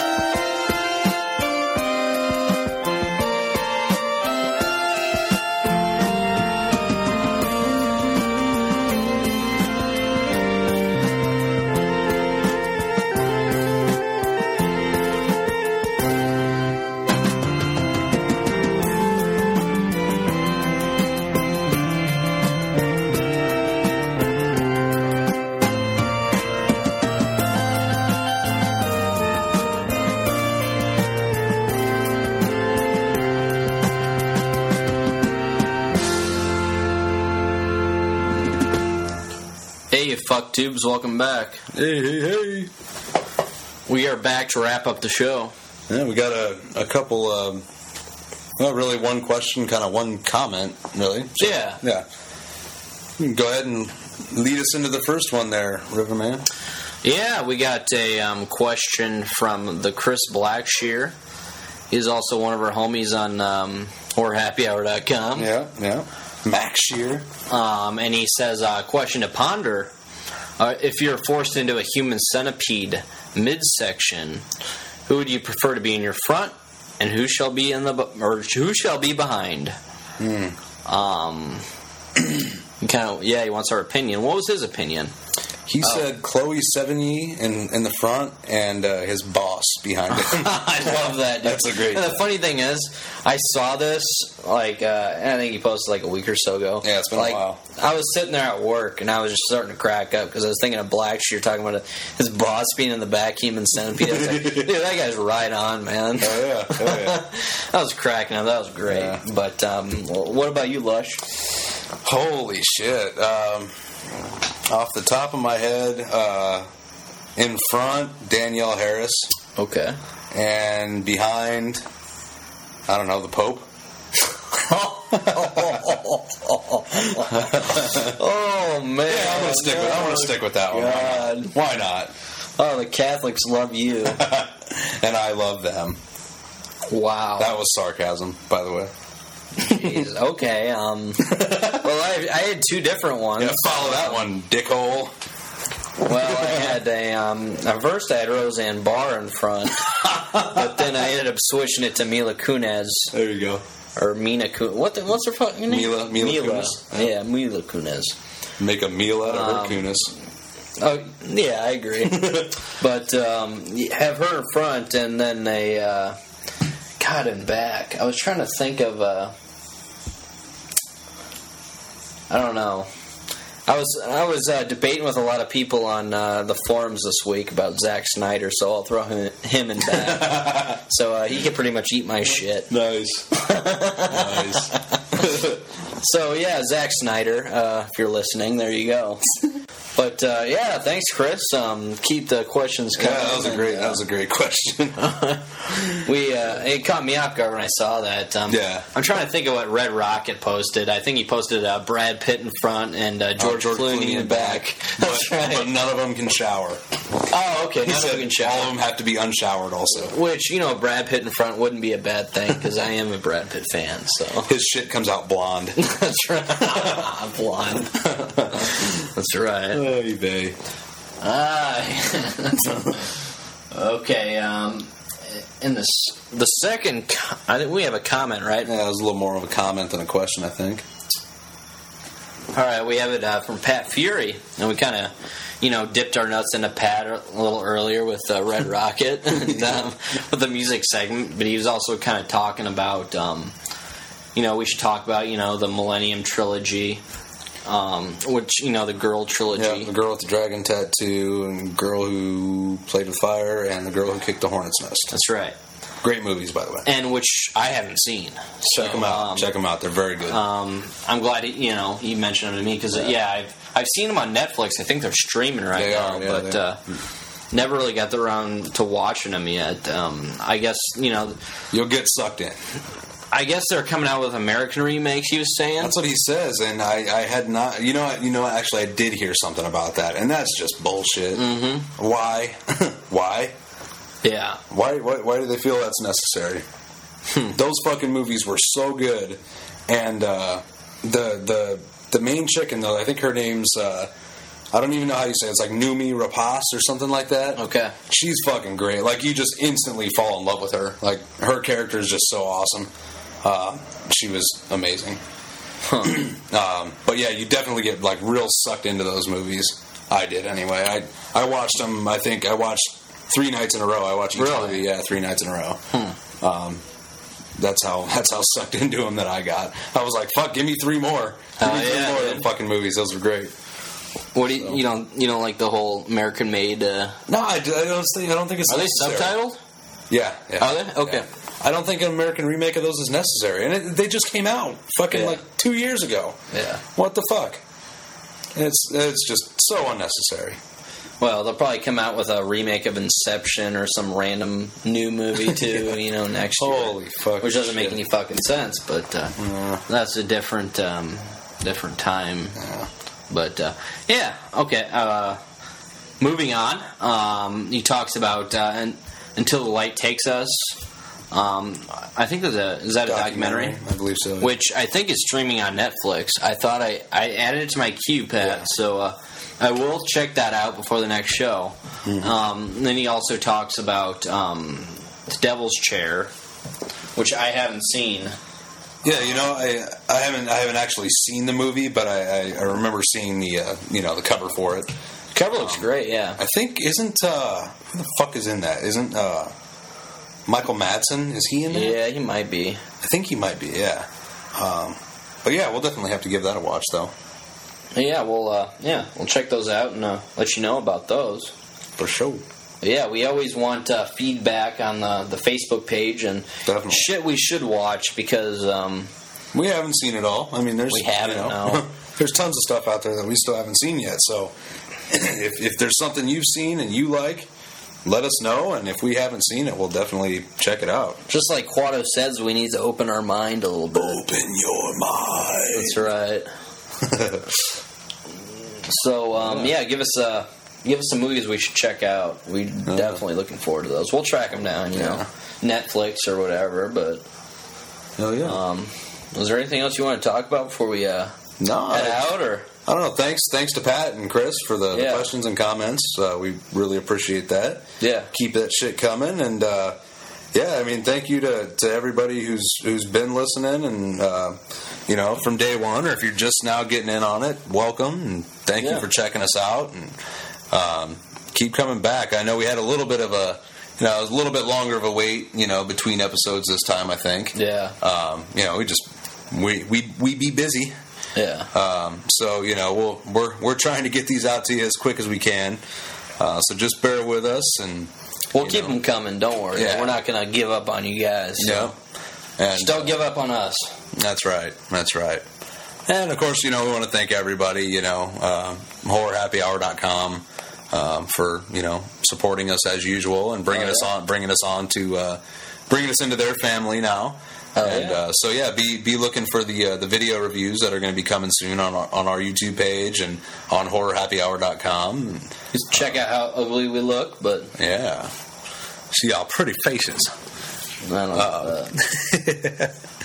So that'll be coming up here soon. Definitely. What else? Check out Exploited Cinema. Yeah, another guys that have a great podcast. They're always doing good things over there. So check them out. And as far as the next episode goes, I don't really know what we got coming yet. We got a few little things. Might have an interview, maybe. Still working on getting another interview for you guys. It could possibly be on the next episode. I'm working on it. We're going to get it at some point here. I mean, it's a definite thing that we will have this interview. As far as when, that's still up in the air. We got a stack of movies from Synapse coming, so we'll be talking more Synapse releases here too. We might jump into those here in the next show or whatever. So we got all kinds of stuff in the mix. So we'll just we'll shake it all around and see what comes out on the next show. That's right. That's what she said. That's right. So, and that, you're listening to Behind the Mask with the RiverMan's. And Lush. Thank you, all. We'll see. Yeah? Go ahead. We'll see you soon. Keep it sleazy, motherfucker. Yeah. Good night, sweetheart. Well, it's time to go home. Good night, sweetheart. Well, it's time to go home. I hate to leave you, but I really must say, oh, good night, sweetheart. Good night. Good night, sweetheart. Well, it's time to go home. Good Good night, sweetheart. Well, it's time to go. I hate to leave you. I really must say, oh, good night, sweetheart. Good night. Well, it's 3 o'clock in the morning. Baby, I just can't get right. Well, I hate to leave you, baby. Don't mean maybe, because I love you so. Good night, sweetheart. Well.